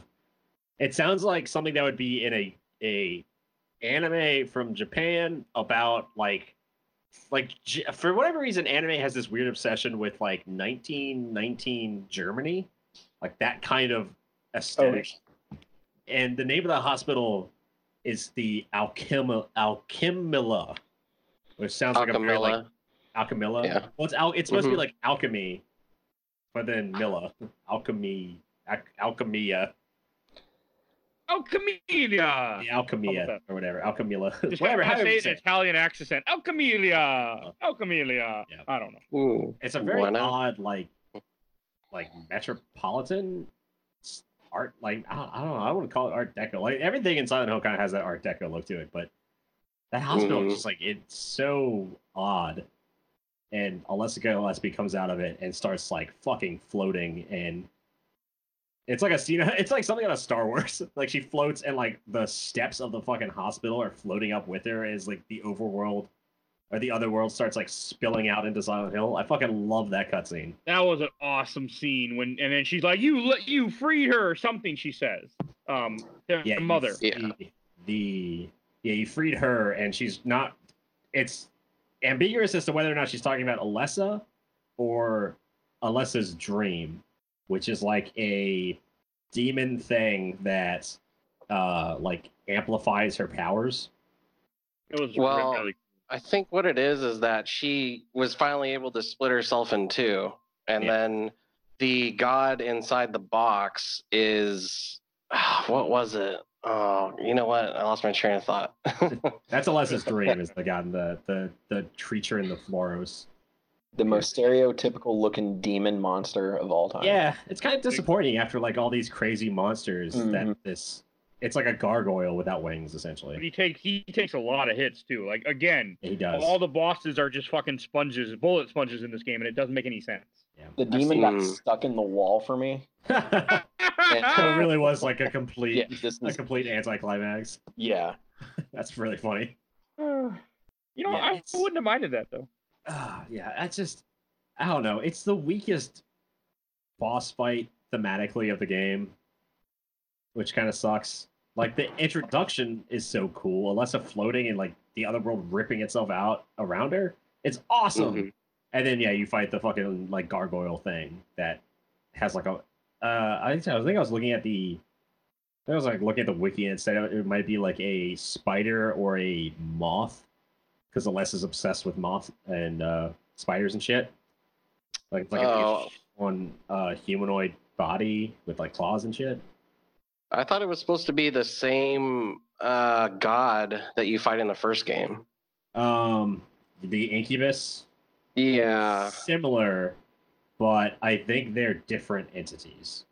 I have different names because it's Samuel in this game and it's Incubus in the first game. But in this game it's just called Alessa's Dream. It doesn't have a name. I thought it was called Samuel. Maybe my guide. No. I think my guide said Samuel. Let's find out. I don't know where that's coming from. Okay. It could just be me. I'm actually really tired of them. It's so many. I'm just Samuel, just a guy. Well, Samuel, watch out! I feel like Samuel's a demon from like Bible. Samuel. What am I talking? I never read the Bible. What am I? I thought it was like Sam. Yeah. SAMMANEL or something like that. Samuel Hadida was the producer on the Silent Hill movie. All right, so you fight the big red demon. Alessa's Dream. Yeah, Alessa's Dream. I mean, that was he wasn't that bad. Like, he'd shoot fireballs at me, and I just didn't care. I just unloaded. You get a fucking assault rifle in this game, which we didn't talk about yet. I was just about to say, I used that to unload on him. And the Magnum. The Magnum was really awesome, too. Oh, and how did you get the assault rifle? From a cutout army stand in a bookstore that happened to have a loaded functioning assault rifle as a prop. So and this game takes place in Texas. What you're trying to stand looks exactly like Travis too, by the way. Look, this game is in real life. Centralia is in Pennsylvania, but I think we've said a couple times that like in the game, I think they think Silent Hill is like in either Maine or Virginia. I've heard both. I've heard West Virginia. At West Virginia, like you can't tell me. You can't tell me that's that. Silent Hill. It's probably easier to find a real AK than it is to find a toy prop. Yeah, you could definitely find a real assault rifle anywhere in Virginia. Definitely in West Virginia. Are you speaking from experience? Let's see. What is Virginia? So I can say 100% that yes, it's easier than it should be. Yeah, unfortunately, that's true. Yeah. I mean, I did like. I mean, you get the assault rifle, like you said, you get a Magnum. You find the Magnum inside the hotel, which I didn't really use. Like, I had like 10 bullets. Like, oh, this will be enough to take out the final boss. Yeah, I was wrong. He took all my Magnum shells. He took a bunch of my assault rifle shells. I was like, what the hell here? I mean, that's one of my only issues with this game was the bullet spongy bosses. Mm-hmm. Other than that, I don't have a. Desperately looking up Sam L. But did you see the thing I posted in the chat?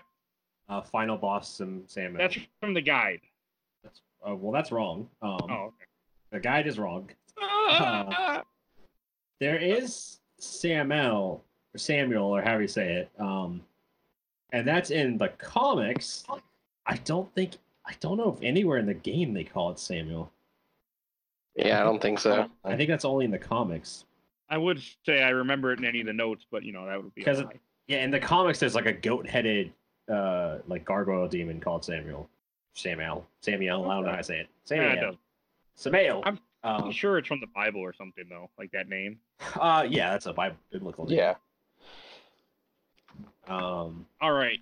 And then we talk a little bit about each time you beat a boss, you get a little red pyramid item thing, which is what is that trying to like unlock Alessa's power or something? I'm trying to remember who Samuel was in the Bible now. I think because as soon as you put that puzzle piece together, that's when I think shit really. Well, that's when Alessa's dream opens up. Yeah, because you stop the ritual of what they're doing, trying to actually summon that god that they're using Alessa for when they burned her. Okay, this is the same ritual they're doing in Silent Hill 1, right? All the years later. So they have to do it again, which is why at the end you hear them talking and they're like, "Oh, well, we'll get her back. We'll get her back here." Yeah, I know. Okay. I remember what Samuel was in the Bible. Sorry, Samuel was. This is actually slightly interesting because a lot of people think that in the Garden of Eden with Adam and Eve that the devil was the snake, but that's not actually like that's just kind of like a misrepresentation of that story. if I remember correctly, Samuel was the one who engineered the fall of Adam and Eve, but he was like a horse and not a snake. That's how it actually. That was like the actual translation. It's one of those weird things where like it was translated poorly, and people will just get it wrong constantly. Like everyone thinks Moses like threw down his staff and it turned into a snake. It wasn't actually Moses. It was his brother Isaac. It says in the Bible that it was his brother Isaac. It's one of those weird things that like people have just gotten wrong over the years. They also bring 7 of each animal on the Ark and not 2. Yeah. Well, also brings back to my one of my favorite quotes. If you tell a lie and big enough and say it enough times, people will start to believe it. Mm-hmm. Yep. Well, like one of the things that people thought, like one of the reasons people thought Moses' staff. So one of the reasons that people thought that Moses' staff turned into a snake was the fucking Disney movie about it. Prince of Egypt. Prince of Egypt. Yeah, because Isaac doesn't exist in Prince of Egypt. It's just one guy. Well, wasn't the Bible translated through 3 different languages till it finally got to English? Yeah, it went from Latin to Greek to Roman to English. Yeah, so you could lose a lot in that translation. Yeah. Some of those things were like, they changed, like, theology changes like every 2 years because someone decides the translation is different, or like, oh, we went back to the Latin version, it says this, but the Greek version says this. And there was no word for snake in Greek or some bullshit. Exactly. Yeah. Okay. I think we should talk about the ending of this game. I don't want to. Episode. Which one? Well, yeah, I only saw the good one because I forgot to watch the other 2 before we recorded this episode. So I'm going to talk about my favorite ending. Sure. And that's when you get to leave with the dog on a UFO. Yes. Okay. We talked about this in Silent Hill too. Silent Hill has amazing UFO endings that don't make sense and are the perfect weird ending to the fucking game. Yeah. Well, there's always a weird ending in every game. I think Silent Hill 2 starts with a dog with a little Shibu or something. That's in that's in the endings. Yeah. Don't you? How do you get the UFO ending in this game? Because it's like you beat the game. I'll let Matt. Joker ending of Silent Hill Origins, and then you get it. That's it. That was good. That was good, Ab. You beat the game. I think you have a key in your inventory, or you get a key from somewhere, and then you open a room that was previously locked at the hotel. Mm-hmm. I did look up the UFO ending, which was fantastic. It's like he goes with a dog. It was which has a name now, Mira. I don't know. Yeah, Mira the Shiba Inu, and an alien, and for some reason it's like a cartoon animated version, and for some reason Travis is like way stockier and shorter than he was in the game. He's like in the game he's like 6'3" jacked. In the UFO animated ending he's like 5'5" and probably like 250 pounds. All of a sudden, he had a bad day. It's like way chunkier. Better representation of the character. I like that it has like a dumb joke in there too, where he's like, they're like, he's like, where's my truck? And they're like, it's on our home planet. Can I drive?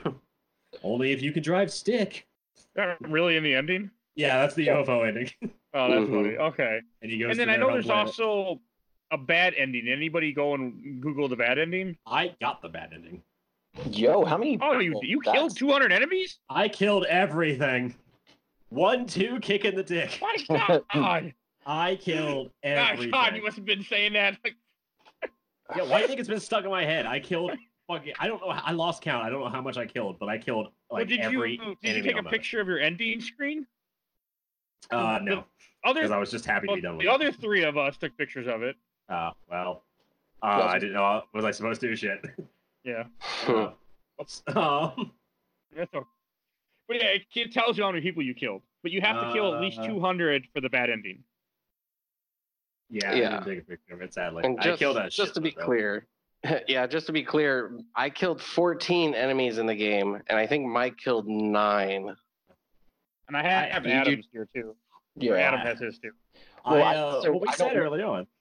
See, total enemies killed using, and then I have a blank, and it just says 2. Then total enemies killed using blank, and then it says 10. And then total enemies killed using blank, 0. So that's, I don't know if it helps or not. Perfect. 12. Well, as a joke, we were talking about this game on Monday. For For those who don't know, we record on Sunday, so we were talking about it last Monday. And it was like a joke, like Stefan jokingly said, like it would be funny if we all got different endings. And in my head, I was like, well, I'm just gonna fucking kill everything. I'm going for that bad ending. So I don't know how many enemies I killed, but I tried to kill pretty much every enemy I came across, which was very fucking annoying. It was very hard. Well, one, there's a lot of enemies in this game. Yeah, you have to pretty much kill everything on the street. Everything that you got. Which I killed like 3 Calibans in a row, and I just felt like giving up. Jesus. Well, so you actually were using all the weapons you got, because you get tons of weapons in this game. You've been like, well, I guess it's time to go put this stick. I was using on the straight jackets and the aerials. I wasn't using any weapon. I was just punching. Because I was trying to save my weapons because I knew I was gonna have to fight bigger guys later. And so if I could kill it by punching, I killed it by punching. I never use those. When you get the TV, does he just toss it? Because I never used them. Like they're one-hit kills, aren't they? He hits them in the head with it, or however their body is, and then they just go down. Yeah. Okay. He says, not one hit. It's not one hit kill. Okay. Yeah, I never use those. Yeah. They can get back up. I did also make that joke in my head every time I killed something with a TV. Just every enemy. Welcome to primetime, bitch. Primetime, bitch. Yeah. Just over and over again. I was 1-2 kicking the dick and welcome to primetime, bitch. Oh, so what is the bad ending? To get back to what I originally was asking and forgot. So the bad ending is you wake up on a table, and this is I mentioned this earlier. This is where I said we were going to talk about the butcher and Pyramid Head. You wake up on a table, and like you start like seeing the butcher in like visions, like it starts like appearing in visions in your head, and you hear people saying like I'm not your mommy, which is kind of odd. And I'm trying to think now, like the camera's like zooming out, and there's cult members injecting something into you. And I had to look this up because that's the ending that implies that Silent Hill is weird. Because it's like Silent Hill is like all 3 endings take place at the same time. They're all canon. It's like the best way of describing Silent Hill endings. Everything happens. It's like choose your own adventure. Yeah, but like you could say like in Silent Hill 1, both the good, or like especially with the cameo in Homecoming, it's kind of like the good ending, the bad ending, and the UFO ending have all taken place at the same. Like it's like 3 different timelines all coalescing. So yeah, they're like injecting a liquid into you, and that's the ending that implies that Travis is actually the butcher and did commit murders, like did kill the people you see in the photos throughout it. Right. And that's where the theory that Travis becomes Pyramid Head comes from. Is that ending? Mm-hmm. That's correct. That's cool. Yeah. Okay, I'll say the good ending because that's what I got from what I remember of it. I like the good ending. Like to me, that made the most sense. Where isn't it? He just goes back to his truck and drives off. Yeah. Starts his truck up and just drives. I like that his truck is just there. Like his truck is still there. I rolled my eyes so freaking hard when he taps the odometer and it goes down to 0. Yeah. I was curious. Oh God. I didn't get that. It's because the game's Silent Hill 0 in Japan. So 0. I thought it was kind of like a reference. Either he had a really bad truck, or the fact that he's still not in reality. I thought he was. It's all of these things. It's Silent Hill. I went like he was just resetting his trip. He was like done. I'm over. Time to restart it from back to the What is this? Well, it also does the weird thing where like he leaves Silent Hill. Silent Hill is fine. But then, isn't like Alessa in his rearview mirror? Holding a baby. Yeah. Holding Cheryl, right? Cheryl, yeah. And it's like, okay, like that's what I mean. Like all endings take place at the same time because in the bad ending, Travis becomes Pyramid Head. That's assumed, I guess. But like, so Pyramid Head still exists. In the good ending, Travis is the one who put Cheryl with Alessa on the side of the road for the Masons to find. And then because the UFO endings take place in all the games too, you could argue that the UFO endings are also canon.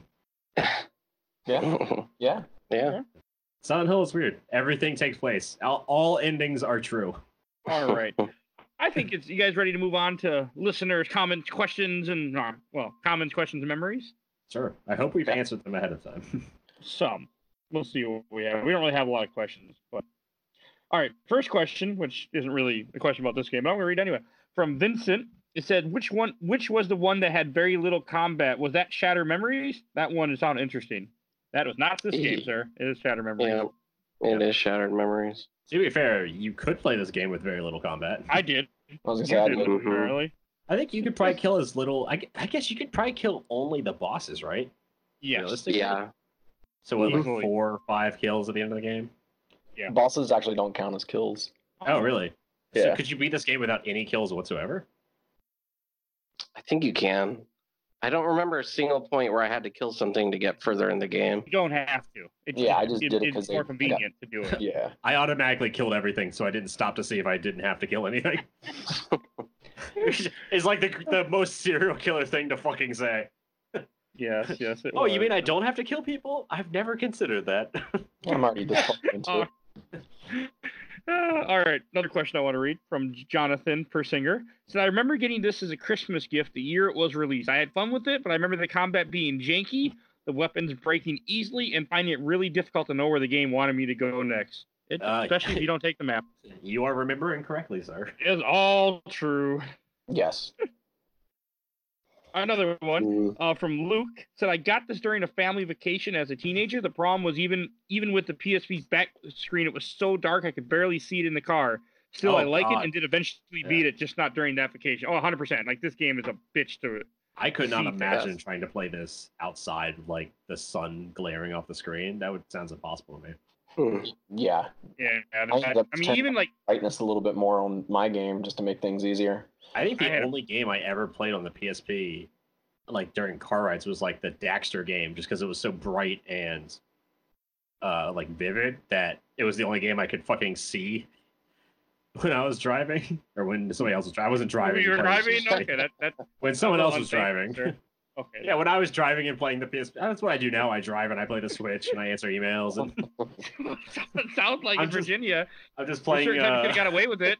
You're moving like a Mario Tennis on my Switch in the passenger seat. Okay, this is off topic, but I'm gonna mention anyway. I remember one time on Facebook you posted a thing where you were like in like a traffic jam or something for hours. Oh my god. Jesus, yeah, and you were like just slowly going insane, more insane as the post kept coming. Like you was just like you were inventing your whole little fictional mind.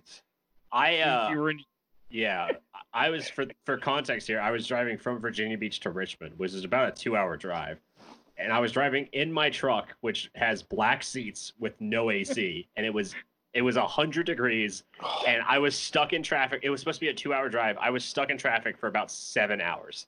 Jesus. I wanted to kill myself.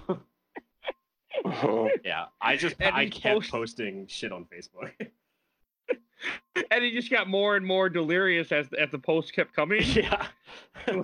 At some point, I talked to the neighbors. We're gonna make a farm and this and that. And yeah, that's what it was. At some point, I was like society has broken down along 64. We are starting our own community. I met a former CPA named Olga. We now have a son together. Our son has grown up strong. It's like over the course of like 3 hours. Our son is 10 now. You must have not been moving at all, huh? There was a point where I was sitting completely still for about an hour, and it was so hot. I almost just pulled off to the side of the road. I almost just pulled off and like got out because it was so fucking hot. Water. I went through 2 bottles of water, and one was like one that I just had in my car, so it was hot. I was like sweating. My phone was dying. People were just so angry because it was traffic. A 7-hour drive. It's not fun. That was miserable, and I have no idea what caused it. I saw there was like a skid mark on the side of the road where it looked like somebody might have gone off. But in my head, because sounds bad, but if you've ever been stuck in traffic, you know this feeling. I saw a skid mark off the side of the road, and there was no car there, and I was like, I just waited for 5 hours. What? And no one even fucking died? Bullshit. I want to see a chalk line. Yeah, I was like, if I have to wait for 7 hours and 100 degrees, somebody better be fucking dead. Well, somebody was about to be dead, named Stuart Hughes. It was miserable. It was, oh God, yeah, that was. All right. I need to find those posts or something. Post them again. All right, got a couple more questions I want to read, and then we'll wrap up here to Shelf or Box. One from Jack Meyer said, "I love the Silent Hill series up to like Homecoming, honestly, and this was one game I got no experience with. So once I learned it existed, I decided to sit down and read the plot and watch the ending cutscenes. It is a smaller one, but it seems really rad. But now that I have the ability to play it, I don't know if I really want to, since I've already experienced majority of the game already in some form. I'm gonna say play it. It's still, I mean, I think it's worth it. I think it's definitely worth a playthrough. Yeah, it's not. If you decided that you've already know the ending, and you just want like a little bit of the scenery and like see some of the stuff and not actually read it, I finished the game in 3 hours and 20 minutes. It's short, and that's like without a guide. So pretty good. I'm pretty sure you can like just do it, get the experience, and do it in like 3 hours and enjoy it. It's like watching a movie, you know? Yeah. I think especially with like, a game like Silent Hill, I say like just bite the bullet and play it, because so much of Silent Hill comes from the atmosphere, and you still got like Yamaoka giving a shit and putting in some like genuine effort and coming out with some great music. The music alone, just the intro, and then anytime like you're done with like the major puzzle and you're going to the boss or whatever, there's another good just bop waiting as you walk. Whenever an enemy shows up, sometimes they'll do like that really hard like industrial slam noise. I don't know how to describe it. It's so intense. It's so good. And then like the industrial pop starts playing when you're fighting an enemy. It's just, it gets the blood rushing. Okay. It's like good workout music if you want to run in a treadmill and imagine that there's like a dog monster chasing you. Okay, I got some other questions out. I'm going to read our last set of questions that I got. I got a bunch of response actually from a Silent Hill group that I posted in. One, you can relate with this one, Adam. He said, from Jesus. He said, I got lost on the game. Probably from Jesus, not from Jesus. It's Jesus, damn it. I know, it's probably Jesus. From Jesus himself. Thanks for the shout out to Samuel. This one's from Daniel Rubai. He said, I really enjoyed it. It felt like an old school Silent Hill, but it was just too short. I disagree. It was just long enough. But then I play a game a week and I'm like, short games? Awesome. Sign me up. So I'm a little precarious. It's weird because this is a PSP game. So in my head, I keep thinking like, oh, this is a really long game, but it's just a long game for the PSP. Yeah. Like 3.5 hours is a really long PSP game. But in context, it's not that bad. No, and this one I'm going to read because she has a picture of Taylor Swift as her profile picture. Said played it and finished it and got picked up by aliens. Nice. That made me laugh. That's from Taylor Swift. That was from Taylor Swift. Taylor Swift, listener of the Games Are Mount Found. I wish. I don't know. I don't know if I don't really like Taylor Swift all that much. I don't know if I'd be impressed by that. I like her music a little too much. A little too much. Taylor Swift. It's so fucking funny if we had Taylor Swift as a guest. Just and this week's Taylor Swift. I don't think that's gonna happen, sir. But last question I'm gonna read. Taylor Swift only plays Silent Hill games. All right, this is from. Well, I'm gonna read two more. This is from Will Stair. He said the sanatorium section of Origin can go fuck itself. Yeah. Yep. And I can't read this guy's name because it's not in English. He says, I love it so much. Great combat, a lot of weapon selection, and very creepy atmosphere will make you love this game. Trust me. I did like it. Yeah, I quite enjoyed it. Great combat? No, great. Yeah. I wouldn't say that part, but we're going to take you up on great combat. But yeah, other than atmosphere alone, this game has it in like so much fucking atmosphere. Game is oozing atmosphere. One last question, and I'm done. I'm turning off this phone. From Joshua Todd said, I enjoyed the story quite a bit. It was like a fusion of Silent Hill 1 and 2, in that it had the same psychological elements combined with the Order and their exploitation of Alessa. I'm not reading the last name. The boss fights were underwhelming, though after so much build-up, they were more or less pushovers. Yeah, other than they bullet sponge, I mean. It's Gillespie, Mike. Gillespie. It's Gillette. Alessa Gillette. It's Hispanic, so it's actually Gillespie. Or no, it'd be Gillespie. Yes, Gillespie. All right. I think it's time to go to Shelf Box. This has been All right, moving on. All right. All right. You know what? Adam, why don't you go first? I'll throw you on. Because I lost a little bit of interest in the game at Sanatorium. So once again, that place can definitely go fuck itself. But the theater, the ending, nice little tie over. It's an origin story, so you know what's happening, but it's nice to see how it got there. I'm gonna say shelf it. I had fun, and I'm a sucker for Silent Hill games, so it's an easy shelf, and yeah, shelf. I'm done. Okay. How about you, Stefan? I could easily just put this on my shelf alone for Akira's music. I love Akira Yamaoka. He is my favorite music producer and composer for video games. But the game itself, it was a blast. This game surprised the shit out of me. To be able to run around Silent Hill portable, oh man, that's one of the greatest things ever. You actually played this portable too. You played it on a PSP. Yes. God. Oh, I thought for a second I lost internet. I'm like, no, are we disconnected? No.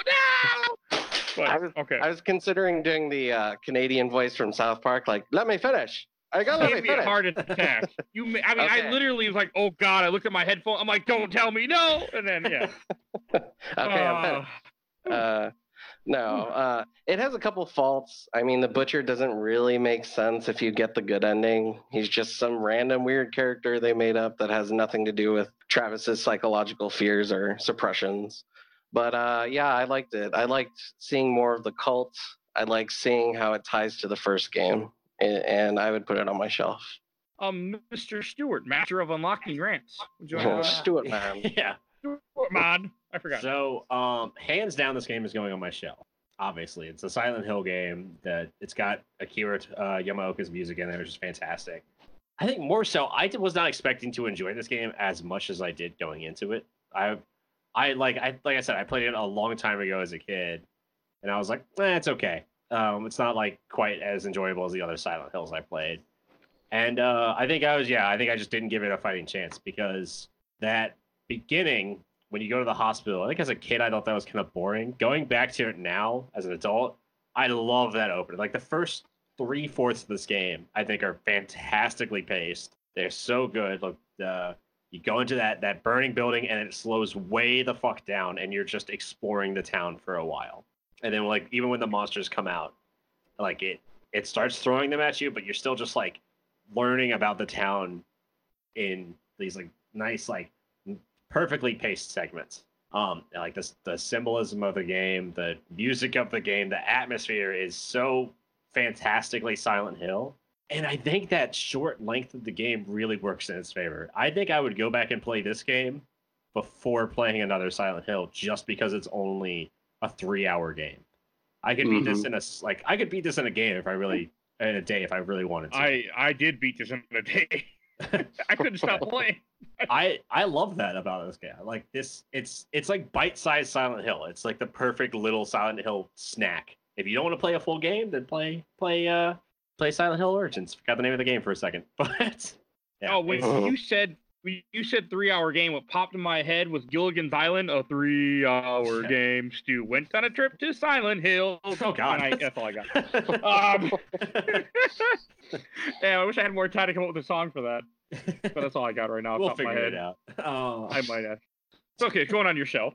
Yeah, it's definitely going on my shelf. It's a great little. It's Silent Hill light. It captures the essence of Silent Hill. The last bit of the game, it just turns into like a slog, and that cutscene with Alessa is fantastic. It's like my favorite moment in the fucking game. But yeah, just that last boss fight was like so anticlimactic. Despite that kind of is the case with Silent Hill sometimes, though. Like the whole game is great, and then the last boss fight is like, what the fuck's going on? Even in Silent Hill 1, we talked about like that last fight being really weird. The last boss fight was shitty. Yeah, it just didn't make sense in the game. So that's a problem that the whole series has in general. But like 90% of the game, fantastic. So it's going on my shelf for sure. Okay. I'll go last, as I kind of had spoiled right before my turn. I actually beat this game in one day. I just couldn't. Part of it was I wanted to finish it for the show to get done in time, because Monday is always the day I have off where I have time to play before the week. And I just couldn't stop playing. Like, I really, really enjoyed this game, where looking back when I played Silent Hill back for this, our second episode of the show, I didn't really enjoy the first Silent Hill. I beat it, I slugged through it, but this game really grabbed me. One, because I had the ability to save, so it took away some of the fear for me, even though it didn't really matter because this game, even with, there's enough tension in this game, there just is. Just because it's just how any Silent Hill game, but I really, really enjoyed it. Like, I couldn't believe how much fun I was having playing it. I don't know what the hell is going on in the story because I wasn't really reading. I was just playing through the games. I'd get the stuff through the cutscene, get it through, but I didn't read any of the notes, so I missed out on a lot of story. But it was the gameplay and running through the areas and going through the new dungeons that was just captivating me, and I couldn't stop playing. Plus, I had to finish it for the episode. But it's going on the shelf. Yeah, I told Stu in chat too. I was like, "Oh, Mike likes the game. I think he's been replaced by a snatcher." I forgot about that. Mike likes this game. This was Soul Reaver was my favorite game of the 6 games we played for Spooktober. This would be my second favorite. This is a really good game. I recommend everyone to go out and play it. You can't buy it anywhere. Well, not new because Konami. But there are other ways. Google. You can find ways. Hell, you could play this on your damn phone. Just Google. Okay, that's all I'm going to say. But play it. If you like Silent Hill, play it. It's worth it. All right, going on the shelf for sure. I'm done. Shelved. That's shelved. And if I was replaced by a snatcher, I'd be saying other things. I'd be wearing her. Yeah. So let's just say that. You wouldn't sing. I'll buy a little song. Mike comes in. I love horror. This month is great. I'm changing everything. We're only playing horror games from now on. Resident Evil? It would be Fatal Frame 2. Let's play Amnesia next week. I'd have to put my hair back, and I have a lot of sunscreen on then too, and so. Your bathtub's always full. It's always full of water. Unless I just disappeared and the water's empty, all right. I think that's enough for this episode. That's ran for over 2 hours. Oh, God. First thing I want to say is I want to thank Adam for joining us today for the second week in a row. Once again, thank you for having me. Hey, and I think you enjoyed this game a lot more than the last game. A little bit, yeah. No blank notes to be found. That fucking game. First, I want to thank everyone who's been taking the time out to listen to us in October. We had our best month so far in October, which is partly because each month tends to be our next best month. But still, it was awesome. I want to thank everyone taking the time out to listen. And if you are still here and you are still listening to us blabber, do me a favor. There's an episode you haven't downloaded yet. Go and download it. It's gonna be my birthday here in a few days, or especially a couple days from when you heard this recording. And you'd make nothing better for me than just seeing all the download numbers just jump up super high. It makes me happy and stuff. And then do it again in 2 weeks for my birthday. Mine's October 30th. Yeah. Oh, well, it should be happy birthday. First do it for Adam, and then do it for Mike, and then do it for me. Actually, Adam's birthday will be 2 days after this episode is released. Yeah, awesome. Well, happy birthday, Adam. Yeah, thank you. Appreciate it. A little note tomorrow, Stefan actually doesn't have a birthday. He fell out of his mom's stomach, much like Zeus fell out of the Titans. Exactly. Yeah. I have to protect my heel at every turn. Stefan is 6,000 years old. So, also, other thing before we wrap this up, I do want to say off topic, but it's actually been almost a little over a year since I had made a post on Facebook where we just started putting together the team to make this podcast. We came up with our name, and it was about a year ago. A little over a year now, but I just thought that was really cool. It's been a year, guys. On the episode, the post where we all thought that we were going to be on one episode. Only you thought that. No one else thought that. DJ and Stefan knew what they were signing up for. You're like, sign here? Sure, I'll do on one episode. Hey, we want a guest once in this thing? Yeah, sure, why not?